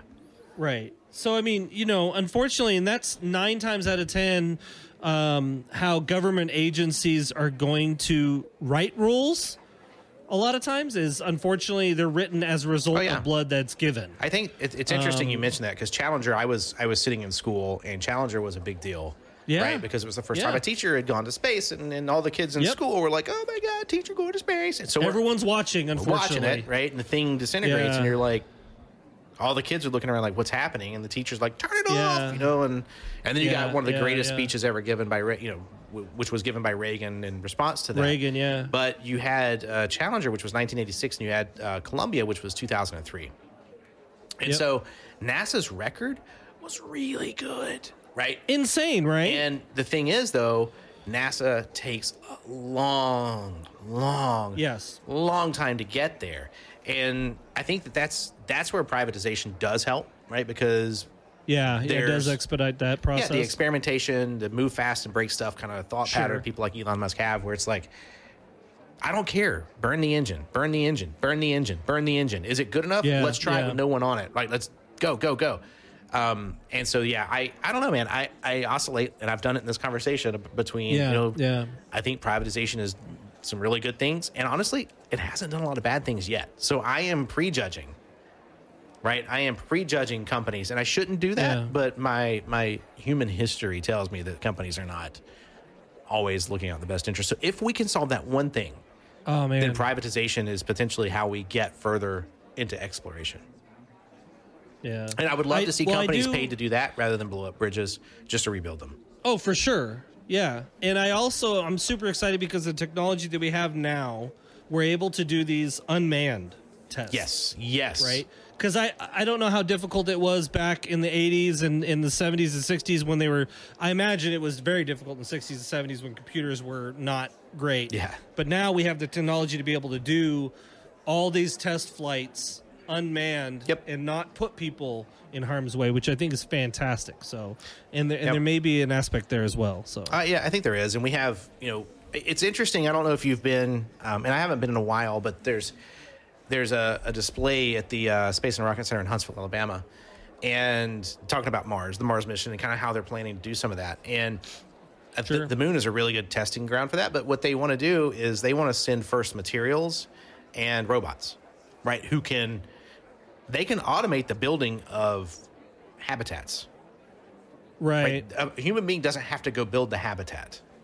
they can automate all that stuff. So we've advanced from a technological standpoint to where we can do that, right? We can send big 3D printers that print metal. Yep. We can send the materials for that. And we can do that in as many trips as we want to do it. And if we lose it, it sucks, right? We lose $100 million in equipment or $1 billion in equipment. But no people died. And we can do that as many times as we need to do it. And we can create a logistics chain and do that. But when there's people on it, when there's people involved, the value of life, not every country values life the same. And companies don't value it. Traditionally, companies are not incentivized to place a high value on it, right? There's too many stories otherwise. So I don't know, man. I don't know. What are your thoughts? What do you think? On the whole, do you think it's a good thing, a bad thing? What do you think? I unfortunately am I'm at a place where I'm like, well, we have to just wait it out and see. Yeah. Because now, undecided. Right now, it is the perfect solution. Right now, looking at the way things are. That's actually a really fair statement. If we're going to do this, it's the only way we have available. That's not a bad statement. And I've never been one of those people. It's like, well, we need to just stop. We need, like, when they retired the shuttles, I remember thinking, like, it's definitely the nerd side of me. Like, I would lay in bed at night and be like, well, we're never going to, like, how are we going to do this? How are we going to do it? We're not going to go back to space? Yeah, absolutely. We're just like, the hell with it. We're not going to do it, right? Yeah. So to see something like SpaceX, and for me, too, to see something like SpaceX and Blue Origin using reusable craft, that, to me, is phenomenal. Yep. Like, because that saves time, that saves money, that saves everything, right? Like, so, I don't know, man. I think I hate to say it, maybe another 20 years we'll have to revisit this conversation when we're Rogan big. When we have our own space tourism thing figured out. Yep. Our low orbit hotel, like in For All Mankind. That was a crazy episode. So I think it's a great point. I think actually, from a conversational standpoint, I think you kind of put a bow on it, which is how else are you going to do it right now? And what's interesting there is the shuttles were aging. I promise you, someone at NASA talked to the Obama administration, was like, look, these things are probably 10 years beyond already. I bet you when the Columbia thing happened, somebody at NASA said this is going to start becoming commonplace. Like, they're done. They're old. Like, we need it's not there. I will say, I don't know if you knew this, but the SLS program, which is the program that NASA is putting together, it's the Launch System Program. Is using shuttle stuff. So the boosters and all that stuff are still being used. So I think it was just the shuttle itself had probably aged out, and we needed new solutions. Previous administrations had not invested in the solutions soon enough if we wanted it not to be privatized. Therefore, our only way to do it is to privatize it. And honestly, kind of glad that some of these, I don't love how much money the Elon Musks of the world. I think that's ridiculous. I think Jeff Bezos, Elon Musk, all these tech billionaires who are the dragons on a horde right now, right? They're richer than anyone's ever been in history. They're richer than the 100 richest people in history. Like, this is crazy. That's kind of crazy. But at least, these are the only people who can afford to do this. I'm glad someone's doing it. I'm glad someone's doing it. Yep. Yeah. And I mean, you're at a place too where you're looking at, let's say that they made a plan to do a replacement for the shuttle. The cost to produce that would be astronomically out of control compared to what shuttles were, just because the way the contracting and everything works nowadays, like just in general. So for the government, it's also probably a slam dunk for them to be able to say, here's $80 million, go find ice on the moon, versus I need to spend even $1 billion to do it ourselves. Right? Like, so. We have, it's funny. We have in the business world, you have to make decisions sometimes about whether you're going to outsource something and have a contractor do it, or whether you're going to do it internally, right? So am I going to build something in my company? Am I going to allocate my human resources to do a thing, or am I going to get a contractor to do it? And when you have those conversations, one of the things I love bringing up, especially when I was doing consulting, one of the things I would love bringing up to people is, if you do it internally, you lose the ability to use money as the motivator. And so there's an interesting thing about employees, which is they're going to get their salary. Yeah, you can fire them. That's it. Yep. With a contractor, with a consultant, you can say, look, this is $80 million. I'm going to give it to you if you do these things. Yeah. And if you don't do these things, I ain't giving it to you. And so you can use the money back and forth because they get 90% through with the project and they're like, hey, can we do it this way? No, I want it the right way for $80 million. Yep. And there is something to be said for intelligent controls of, using money as the way to say, hey, you did or did not meet the expectations. Now, if the military industrial complex is any example, we'll have a lot of waste in there. And we got to keep an eye on that. But at the same time, at least right now, it looks like NASA, maybe that's it. Maybe NASA needs to be the trusted oversight committee for all this fund appropriation. I kind of feel like that's probably what they are, probably. That's what's happening, right? But maybe that's it. Maybe they are so pure of science, right, that they can make this work. I hope so. They're going to the moon. That's a perfect stance to have. Is hopefully they are pure of science. I mean, that's the big deal, right? Keep policy and political stances out of the decision making and policy making there, because scientists are scientists, or they should hopefully be, regardless of where they live, where they grew up, and the political leanings that they are in. Yep, right. 100%. So that should be the endeavor, right? Yeah. Well, cool. So Hapa, I think we can put a bow on that conversation. Yeah. We talked a little bit about some of this stuff, but now I'm curious, and this is one of my favorite parts of every podcast. What you watching, Hapa? So I think last podcast I mentioned I had started watching In the Mind of a Chef again. Yep. In the Mind of a Chef is a great show. Another Anthony Bourdain production. I've started watching some of his shows. The last show that he had, which is The Layover. Yep. And The Layover's premise legitimately is, if you have a layover in Paris or Toronto, I love or that Chicago show. or Atlanta, whatever, and you have 48 hours, what are you going to do? Where are you going to go? What are you going to see? Yep. And so I've started watching that. It's been nice because I've been seeing a lot of, I remember these places that I was like, I took mental note, I want to go visit. I'm taking mental note again, and it's giving me the travel bug again because I love road tripping and seeing new places and whatever.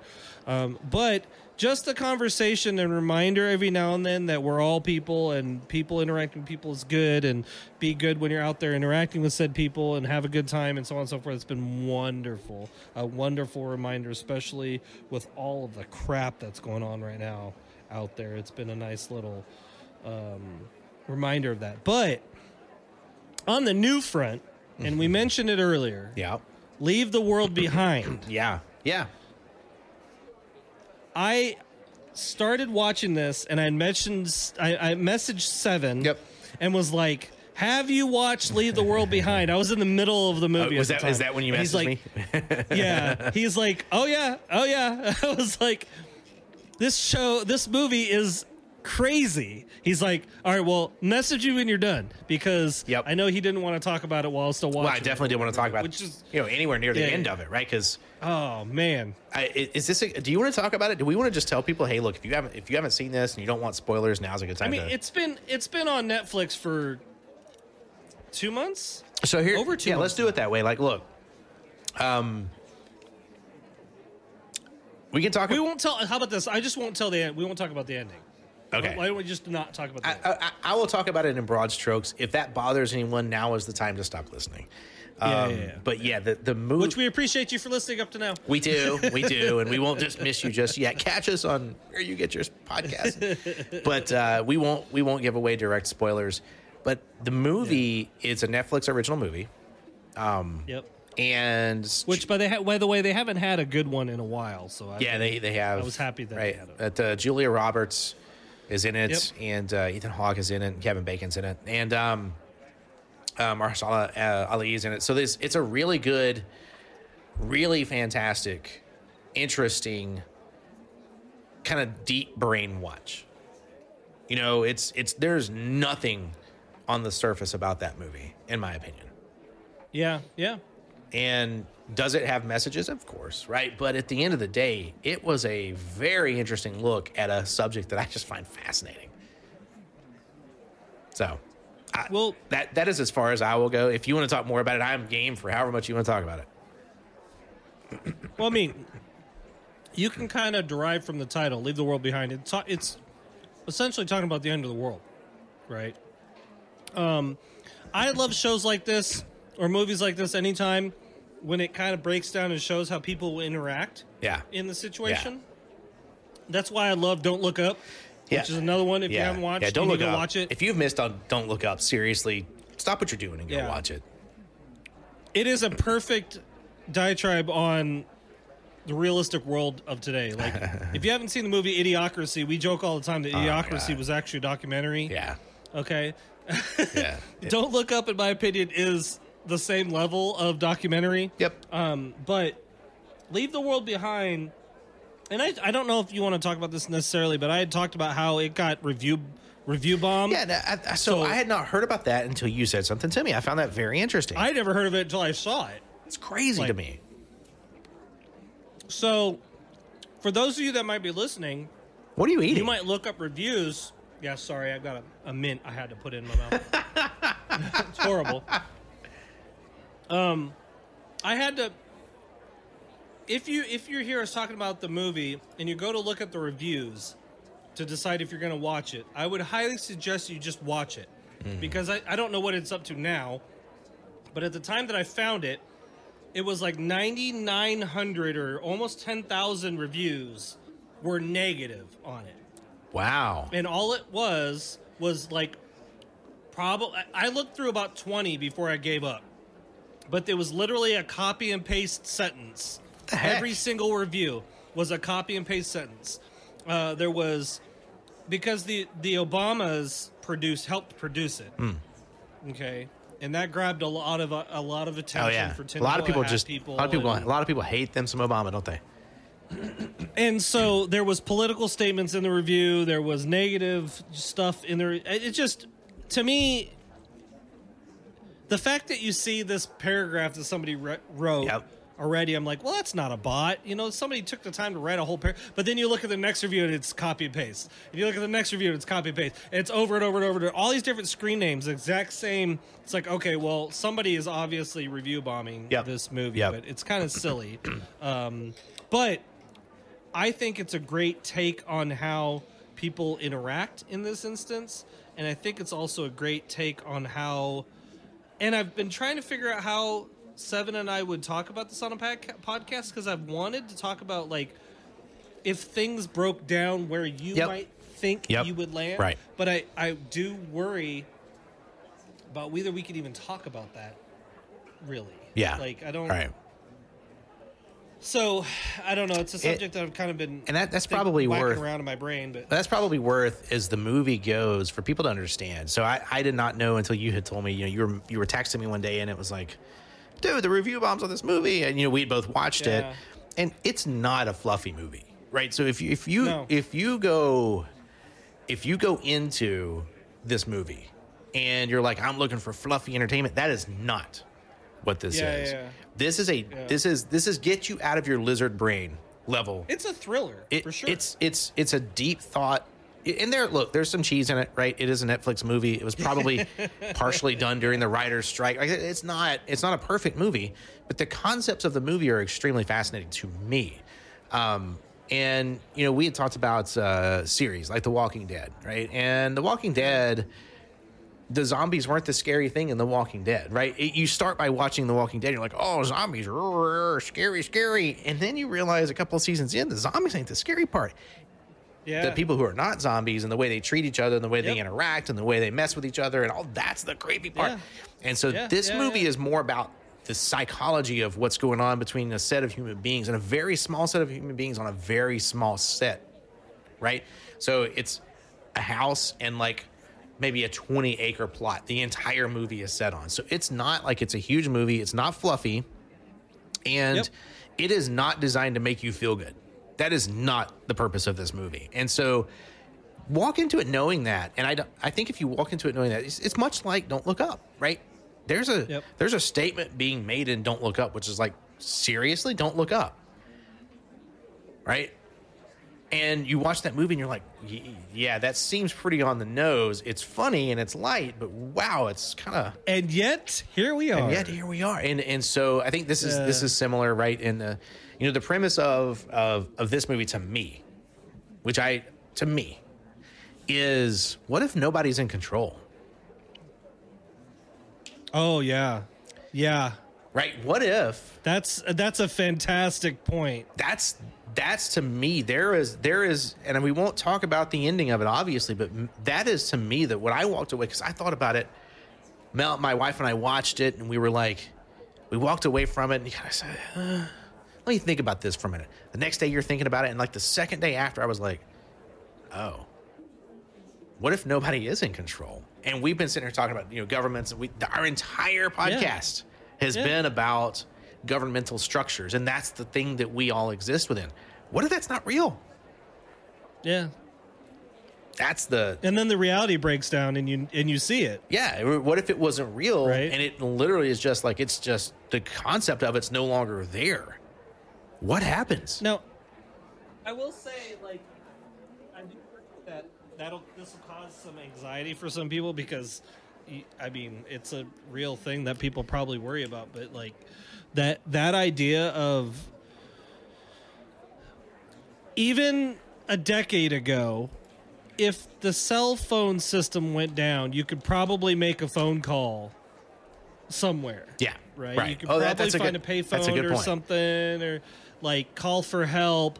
But right now, in today, if you take a look around your house, let's say you lose power and there's no cell reception, are you able to call for help or even figure out what the next step is? Like, what do I do? What do I do for water? What do I do for heat? What do I do for cooking? What do I cook the stuff that's in the fridge? Because you don't know. Like, you literally, none of that stuff is something that anybody knows what to do. No, right? we have routines, and they are extremely comfortable.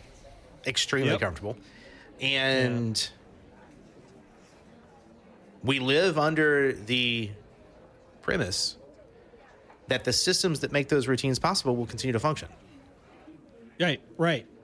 From consumerism, right, which is pretty much destroying our planet, society, mentality, well-being, right? When I say consumerism, I don't mean buying food to feed yourself. I mean spending $125,000 on Christmas gifts for a 9-year-old. Right? There's differences. And and so to me, like, that is not sustainable even if the systems remain in place. But that's what some people depend on day to day, right? To be able to survive. And it's not a long arc if those things don't exist anymore. A lot of people are not gonna. It'll be pretty weird. It'll be pretty weird pretty quick. It's a full on Mad Max kind of freaking thing. Yeah, that's kind of scary. I'd suggest to you, write it down for something you need to watch. It's called "This Is How It Ends." Oh goodness, Forrest Whitaker is in. I love Forrest Whitaker. Theo James. I think it's on Netflix. Maybe, I can't remember. You can watch it for free. The movie's about 5 years old, but it's very similar. Okay. In line with Leave the World Behind. Gotcha. And that is another good movie. Actually, it's not a really high. This is how it ends. Production value movie, but yeah, this is how it ends. If you see Forrest Whitaker on there, this is how it ends. Okay. You know that. You got the movie, but yeah, I would suggest you go watch it. But yeah, so I mean that's one of those things. Is like I said, it was funny because Seven and I, as I was, Rita and I were watching it, but I was like messaging Seven through the whole thing. Like, oh my god, like the ending. Oh my god, yeah. Like it was crazy. Like that movie is it's worth a night of chilling and watching Netflix. It's worth the investment, and it's honestly worth the brain time. I mean, we've talked, we talk a lot about the stuff you watch. Every podcast we do that. Yeah. We're actually talking about this, and I have a feeling if we were allowed to talk about it in a way that was spoiler laden, right, where we were kind of being open about it, we could talk about this movie for a good 20 minutes. And that's unusual, right? Just that on the face of it. Any movie that you can talk about with friends for 15, 20 minutes, 25 minutes, it's worth the watch, right? Yeah. Because that's bonding time you don't get any other way, right? So like to me, the movie was worth watching. I cannot believe people are review bombing it. That kind of sucks. It blows me away, yeah. Yeah. But it's not a perfect movie, but I will say, walk into it. If you walk into it open-eyed, ready for an experience, definitely worth it. And I'm actually going to send you something. And I won't talk about it here, but don't let me forget. I need to send you a watch, and we'll see if we can get on the list for maybe the next podcast. Okay, for sure. For sure. So what you listening to? Yeah. All right. What you hearing? Yeah. So, as you know, I do a new music playlist every Friday. And you get to the end of November, usually the last Friday, November, all the way through December, there's no new albums coming out. People just let Christmas music kind of run its course. Sure, and yeah. usually it doesn't come back around to like the end of January. And so my 2023 favorite albums playlist was 776 songs. It was 66 albums that ran for over 48 hours end to end. And so obviously I've been listening to that. However, the last album in particular was one, Neil Young did it. And so it's a Neil Young album called Before and After. And it's Neil Young. Okay. And to me, Neil Young is mandatory listening no matter what. Willie Nelson had 2 albums. Oh, yeah. Like, Willie Nelson had 2 albums, and my favorite album was 2023. There's certain people that are just like, that whatever you do is worth. Lucas Nelson, right? Like, there were 3 Nelson albums last year. But Neil Young is one of these people. And Neil Young, if I don't know if you've followed much of where he is today, but he sits on a porch yelling at clouds most of the time. He's just angry. And I read this interview with Neil Young in Rolling Stone, and it was a long interview. He doesn't do a lot of them now. He's just he's jaded towards the music industry, and a lot of that occurred through music perfection. And so when you read about what he's saying or you hear him talk about it, one of the things that Neil Young hates is perfection. And what he says is the only reason music is good is because it's imperfect. Now, he contends the musician should try to be as perfect as possible, but flaws are human. And so he gets really worked up when someone is like electronic music, where computers or machines are having perfect music. He hates it. Right. He hates streaming in particular, because there was this whole period of time where streaming, I don't hate streaming. I hate what streaming has done in the music industry. It's a travesty. The artist got, as it always is, got squeezed more than anybody else. You've got Weird Al Yankovic making 3 cents a year on Spotify, right? Like, that's ridiculous. But what really happened during the time when people started trading music and streaming music is the quality of music went down. And what I mean by quality is not the quality of musicianship, but the file size had to get smaller because bandwidth was limited. People were using dial-up. Right. And so what happened is a lot of the really interesting parts of the music, if you're like a true music purist, got lost because it just got cut off to make the files smaller. And so Neil Young's new album, if you get a chance to listen to it in like a super high quality, you should do that, because he's one of those artists. Warren Haynes is another one. They just value that super intimate, the instrument matters, the kind of strings I use matters, right? The picks matter. And there's just so much texture to the album. So yeah, if you get a chance, check it out. It's Neil Young, Before and After. A lot of stuff on there. Great album just to sit down and listen to. 45th studio album. That's nuts. It's crazy, right? 45th. Yep. He took a break from yelling at the clouds to make an album, and I'm glad he did. Yeah. No, it's fantastic. I like that. I still love that these artists they're getting up there in years, but they're still kicking out albums, man. There's no way we get a lot lot from Willie Nelson. There's just no way. No. That man is pickled. What is he, 90-something? How old is Willie? That's a great question. The man is like smoked weed on the top of the White House like 46 presidents or something. He is 90 years old. Yeah. Actually. And touring. It's crazy. Well, I mean, Neil Diamond is 82 years old. So, I mean, these are artists, like, you're in your 80s, your 90s, and you're still kicking out an album. Like, still making an album, man. And you're still doing it the way you did it 40 years ago. Crazy. I think the last podcast we talked about what I was listening, it was the Daft Punk Random Access Memories album, but it was the one without drums on it. And I have an appreciation for that music. I think that what Daft Punk did with that, in particular that album, it will go up with the Beatles' White Album and the Beach Boys' Pet Sounds as probably the best. Thriller's up there, obviously. You're talking about top 5, but Random Access Memories will go down in history as being one of the greatest ever. And having said that, the way they did it was not the way Neil Young did it. They had access to the greatest musicians on earth, greatest production on earth. Willie Nelson and Neil Young grabbed a guitar. That was it. Yeah, and then just produced music. And they just made music. And that's not really the way it tends to work anymore. And so we still have a few of these folks around that we can still listen to and be like, wow, so I can still hear that troubadour. You know, that was the term troubadour music, right? And Willie Nelson's still doing that. He was the original outlaw country guy. He invented it. So, yeah, the Neil Youngs, the Willie Nelsons, love them while you can, guys. If you get a chance to see them in person, my gosh, for the love, go to a show. I bet that's a show. Oh, go. I bet that's gotta go. You see Neil Young and any band that he brings, especially his Crazy Horse guys. Oh, man. So, yeah, that's what I'm listening to. You got me geeked out. See what you did there? No, it's fantastic. Yeah. I love hearing, because honestly, a lot of times you'll suggest music to me that I wouldn't ever find, because I'm just typically what's in my memory or what I hear on mainstream is what I'm grabbing. Yep. Not necessarily any random, so some of the albums that you've suggested stuff, I'll go back and I'll listen and be like, hell yeah, like that's pretty legit. Yeah. So yeah, no. I'll send you the playlist. There was an album in 2023. There were a couple of that surprised me. Co-Defendants was an act. They're musicians. One of the guys went to prison. This is his post-prison album.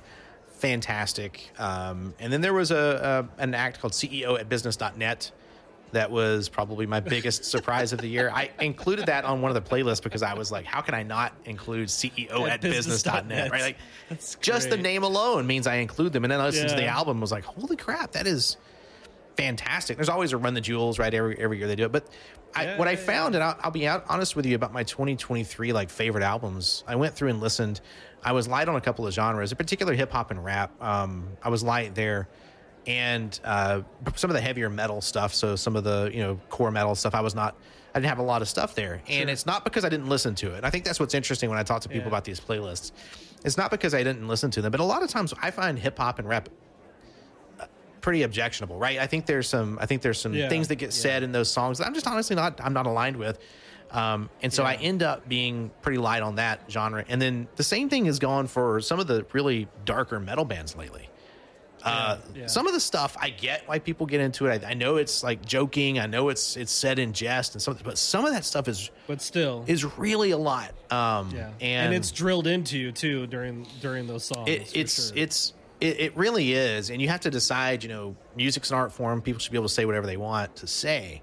But when you go through and you listen to a year's worth of music, it is really interesting to see. The reason I listen to albums, I think I've told you about this before. I don't listen to singles for a reason. So the reason I listen to albums is because anybody can make a song. It is really, really exceptionally hard to make a good album. There's a lot of one-hit wonders out there, and they fill up our radio stations, and there's one-hit wonders. It is a different thing to put 12 songs on an album. And if you listen to an album, you can hear where the artist is in their life. And if you have a favorite artist and you listen to album, you can hear the changes, right? The Eagles. That transition. Yeah, the Eagles. Yeah. You go listen to some of these albums, they hated each other by that last album, and you can hear it. Yeah. And so to me, when you go and do that and you compile that, the music that we are consuming actually has a statement as well. And I will say that, I believe that we as a society are in a mental health crisis, and I think the music represents that. You go back and listen to the 2023 my favorites for sure. So, but check out Neil Young, check out some of the Willie Nelson albums, Lucas Nelson, right? Some great stuff. There was St. Paul and the Broken Bones had one of my favorite albums last year. Jason Isbell. Obviously, if you're not listening to Jason Isbell, you are wrong. So yeah, some good stuff, man. But check out that Neil Young album. Almost 800 songs, folks. I mean, come on, that's a hell of a playlist right there. So I needed 776. one more song. I go by 7. One more song. I needed one more. Yeah. One more. That's all you needed. Somebody on the editing room floor on one of those albums left a song out that they should have included. Yep. Well, you'll find out this year probably. Yeah. Yep. So Hapa, what you playing, man? What games are you playing, Hapa? Well, they're no difference from last week, right? I'm playing a lot of War Thunder. I'm playing a lot of World of Warship still, of course. I'm patiently waiting for Warhammer Space Marine 2 to come out. That's right. It's been delayed like a whole year. Oh, no. I'm here for it. If it's getting improvements and what's the release date now? like September. Ooh. Like late. Okay, so they're trying to get it right. Q4. And you support them getting it right. Sure. I was excited for Grand Theft Auto 6 until I read an article. The CEO of Rockstar Games is saying that, in his opinion, games should cost almost double what they cost right now. The CEO of Rockstar, makers of Grand Theft Auto, Red Dead Redemption, some of the bigger names, has said what now? That, in his opinion, the $60 price tag or $70 price tag, the AAA price tag we currently have, he's like, it should be doubled to $150 to keep up with the price. If you read on an article, it makes sense. Now it makes sense what he's saying. Yeah. The budget to create AAA titles like these games has steadily increased while the prices remain the same. Right. So it is estimated, case in point, that Grand Theft Auto 6's budget for producing Grand Theft Auto 6 is close to $2 billion. Wow. Which is 4 times what it costs to do Grand Theft Auto 5. So when you put it in that aspect, I definitely can understand where he's coming from, but I don't know that I would be willing to pay $150 for a video game. And I get where he's coming from too, right? Business expenses have increased, except you're a big studio now and you suck. Yes, and that was the counter argument from the person writing the article, was that games have been exceedingly getting worse also. Right. Over you time. Guys are you're doing Grand Theft Auto 6.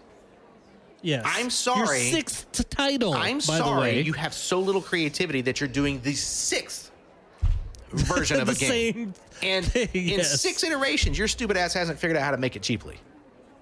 Yeah. That ain't on me. I'm sorry, kid. I ain't paying you $150 for that shit. It ain't happening.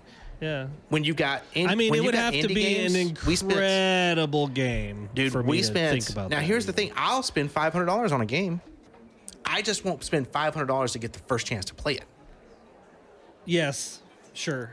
And I can agree. And when you've got indie games, so 2023, right? We in review, if we talked about BattleBit, dude, BattleBit, the indie games, $12. How many indie games did we just got done playing? Doing Lethal Company, right? Like, these indie games are kicking your ass. Baldur's Gate 3 put everybody on notice.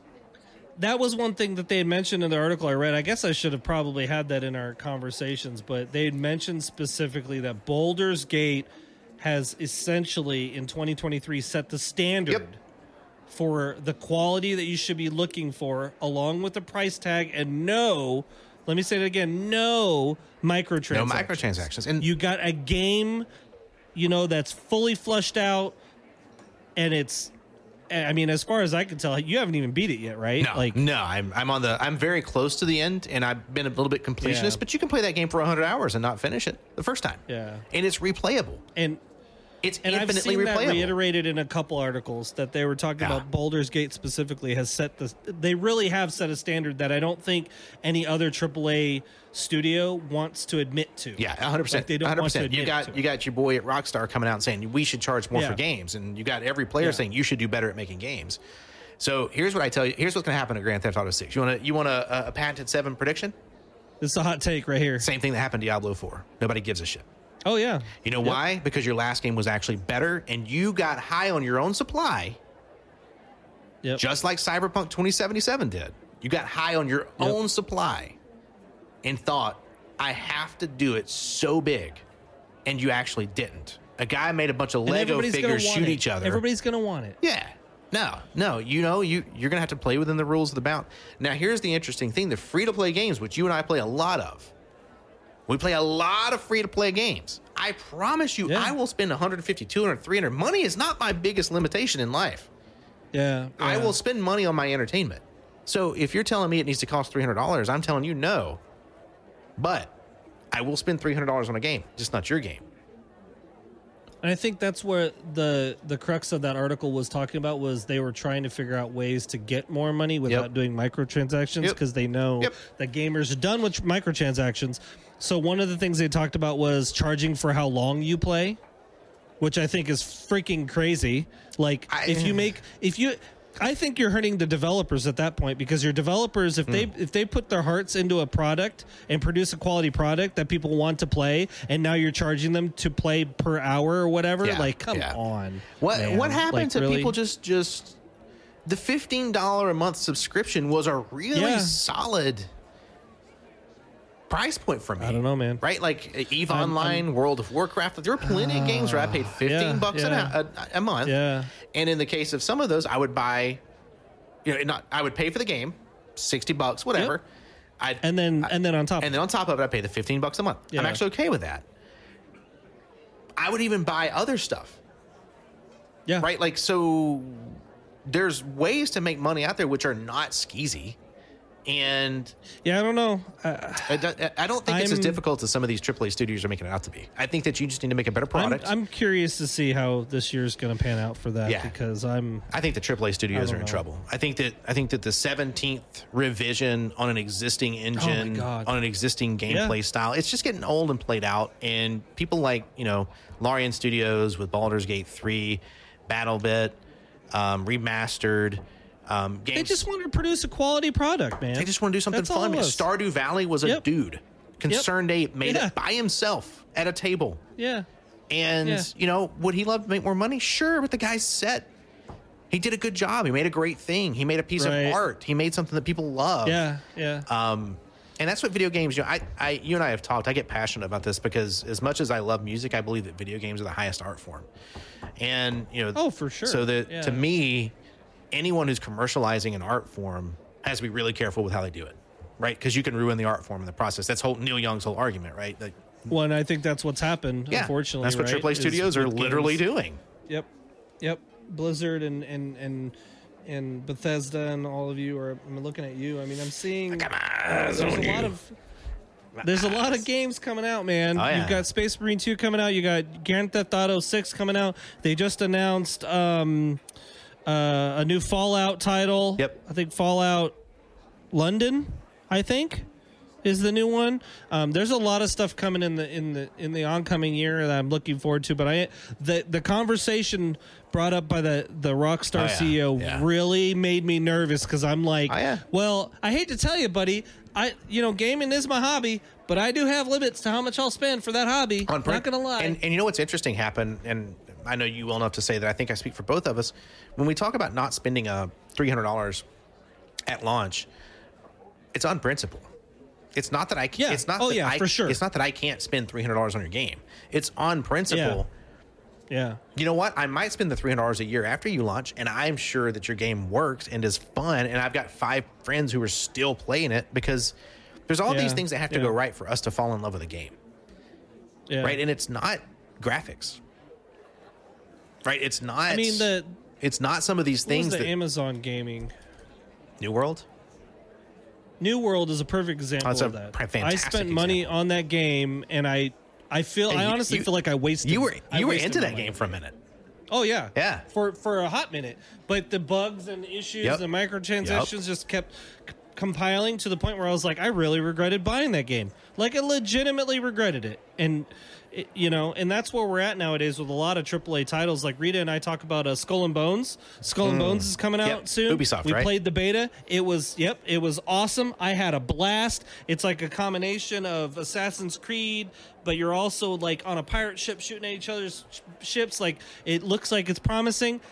It was really a hard sell for me to pre-order it, because I don't like pre-ordering anymore. But Rita was interested in playing the game, and it's hard for us to find a game that we want to play together. So it's like, you know what, we'll spend some money there. Yeah, so things have got to go. I don't know. We'll see. They got to go a certain way when you can pay that kind of money for a game. And AAA titles, it's funny because AAA titles at $70, the AAA companies are the ones not delivering at a AAA level. What do you consider? Right? Yeah. These studios, right? They say, a AAA title is what? What makes you a AAA title? Yeah. What have you done, Cyberpunk 2077, full of bugs? What made that AAA in your mind? Oh, it had great graphics. You finally patched a year later. You finally patched it a year later, got to work. Look, I love Cyberpunk 2077. That game worked for me like at release, and I will be honest, that's one of the best games I've ever played, but it didn't work for anyone else. It didn't work for me at all. Right. And that's not AAA, man. You're going to be AAA, be AAA. Now, I will say if AAA titles came out and they were Baldur's Gate 3, right? They were as promised or they exceeded expectations. I promise you people will pay $150 for the collector's edition. Win. Yep. That was a win. That was a win. I haven't heard a single bad thing from any of my friends that have Baldur's Gate. There's nothing bad to say. Played it. Nothing bad to say. Yeah, I haven't heard a single bad thing. I'm gonna other than they lose track of time. Oh, I will, dude. You blink and it's 9 hours later, and you're like, "What? Like, where did it go? I don't know." Yeah, which is what happened? That's a AAA. To me, that's a AAA. The immersiveness. For sure. Getting lost in a game. I love it when I find a game to get lost in. So yeah. All right. Well, I think that was the best conversation we've ever had around what you're playing. That's good. No, that was good. We don't make a lot of effort around talking about games on our podcast, but that was kind of fun. We need to do that more often. Maybe we need to actually have an episode where we just focus on that. I think so. I think we should. I think it'd be fun. Maybe. All right, Hapa. So let's wrap up. You got about 3 minutes left. Talk about Hapa's rules, man. Give us a little introduction for the new year. Man. What is this? What is it? Where did it come from? Tell us about it. Yeah, so to hear the first 50 rules, you guys have to go back a few episodes. Are we at 50? At the end of every... Are we at 50? We're at 51 right now, okay. Where we're going to start off. So I've got some rules that I've, over the years, going through life, that I've just written down, and they're like my rules for living, and we're at 51 right now. And they're pretty straightforward. I've found that these are rules that if you try to live by them, 9 times out of 10, you're going to be pretty successful in your endeavors throughout your day. 51 is success is not the things you are surrounded with. Success is the lives you touch. And that's one that when I was a leader in the Navy was huge. I always used to say, I don't miss a place, I miss the people. Always. Whenever I left a place, it was never the place. It was always the people that I missed. Live the best life you can and understand that not everyone is going to be respectful to that life. I mean, not everyone's there to be with you throughout that ride, right? Don't worry about not knowing what you want to do in life. This one's a huge one for a lot of the folks that I've mentored throughout my life. Do not worry about knowing what you want to do in your life or where you want to go. 99.9% of us don't know either. And I feel like even now, today, I'm still like, what am I going to do tomorrow? I have no idea, right? So 54, respect your elders. That's always been one for me. You know, like if someone's been around a little bit longer than me, I tend to give them a little bit more respect.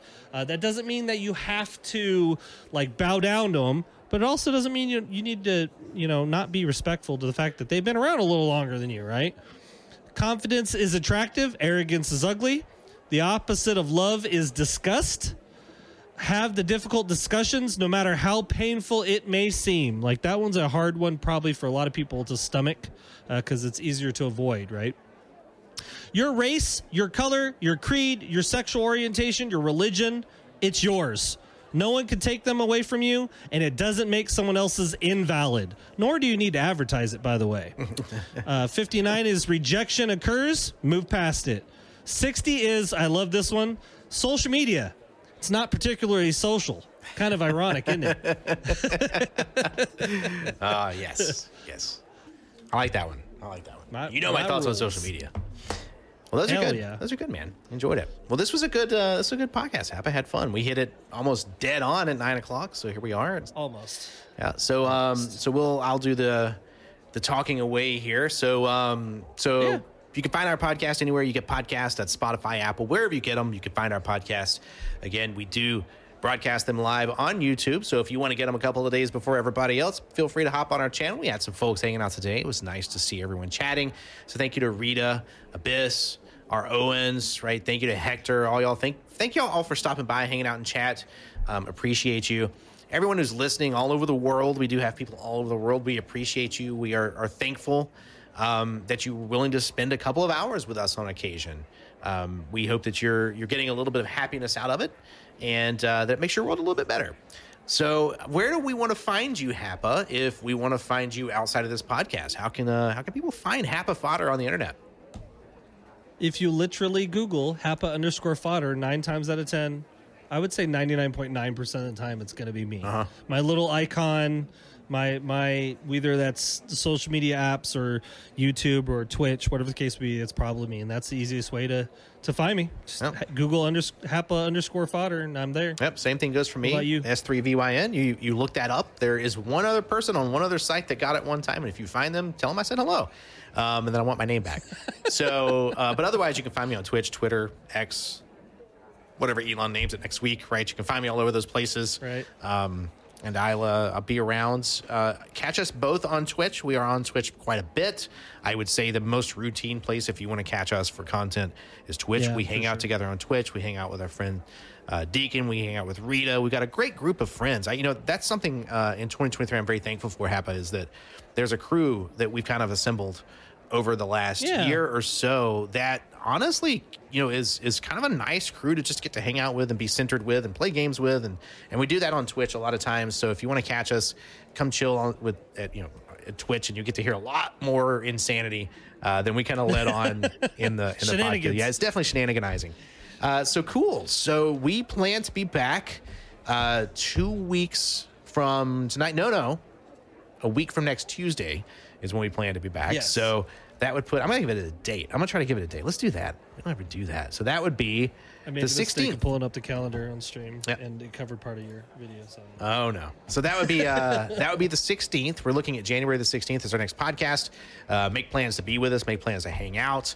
If you have subjects, please do, if you have subjects that you want to hear, send them our way. One of the things we are putting out a request for is if you have historical events that you thought were pretty interesting, send them our way. We're going to compile a few of those into a podcast and talk about events in history. So send those our way. So beyond that, Hapa, I'll leave it to you to tell everyone good night. As always, I hope you guys take care of yourselves, take care of each other, laugh, smile, make someone else laugh and smile. Just be a better human out there. And we hope to see you, or maybe not necessarily. I hope you see us. That's it. or hear us in a couple weeks. And hopefully you guys have a great weekend, great rest of your week. Night, everybody. Bye, everybody.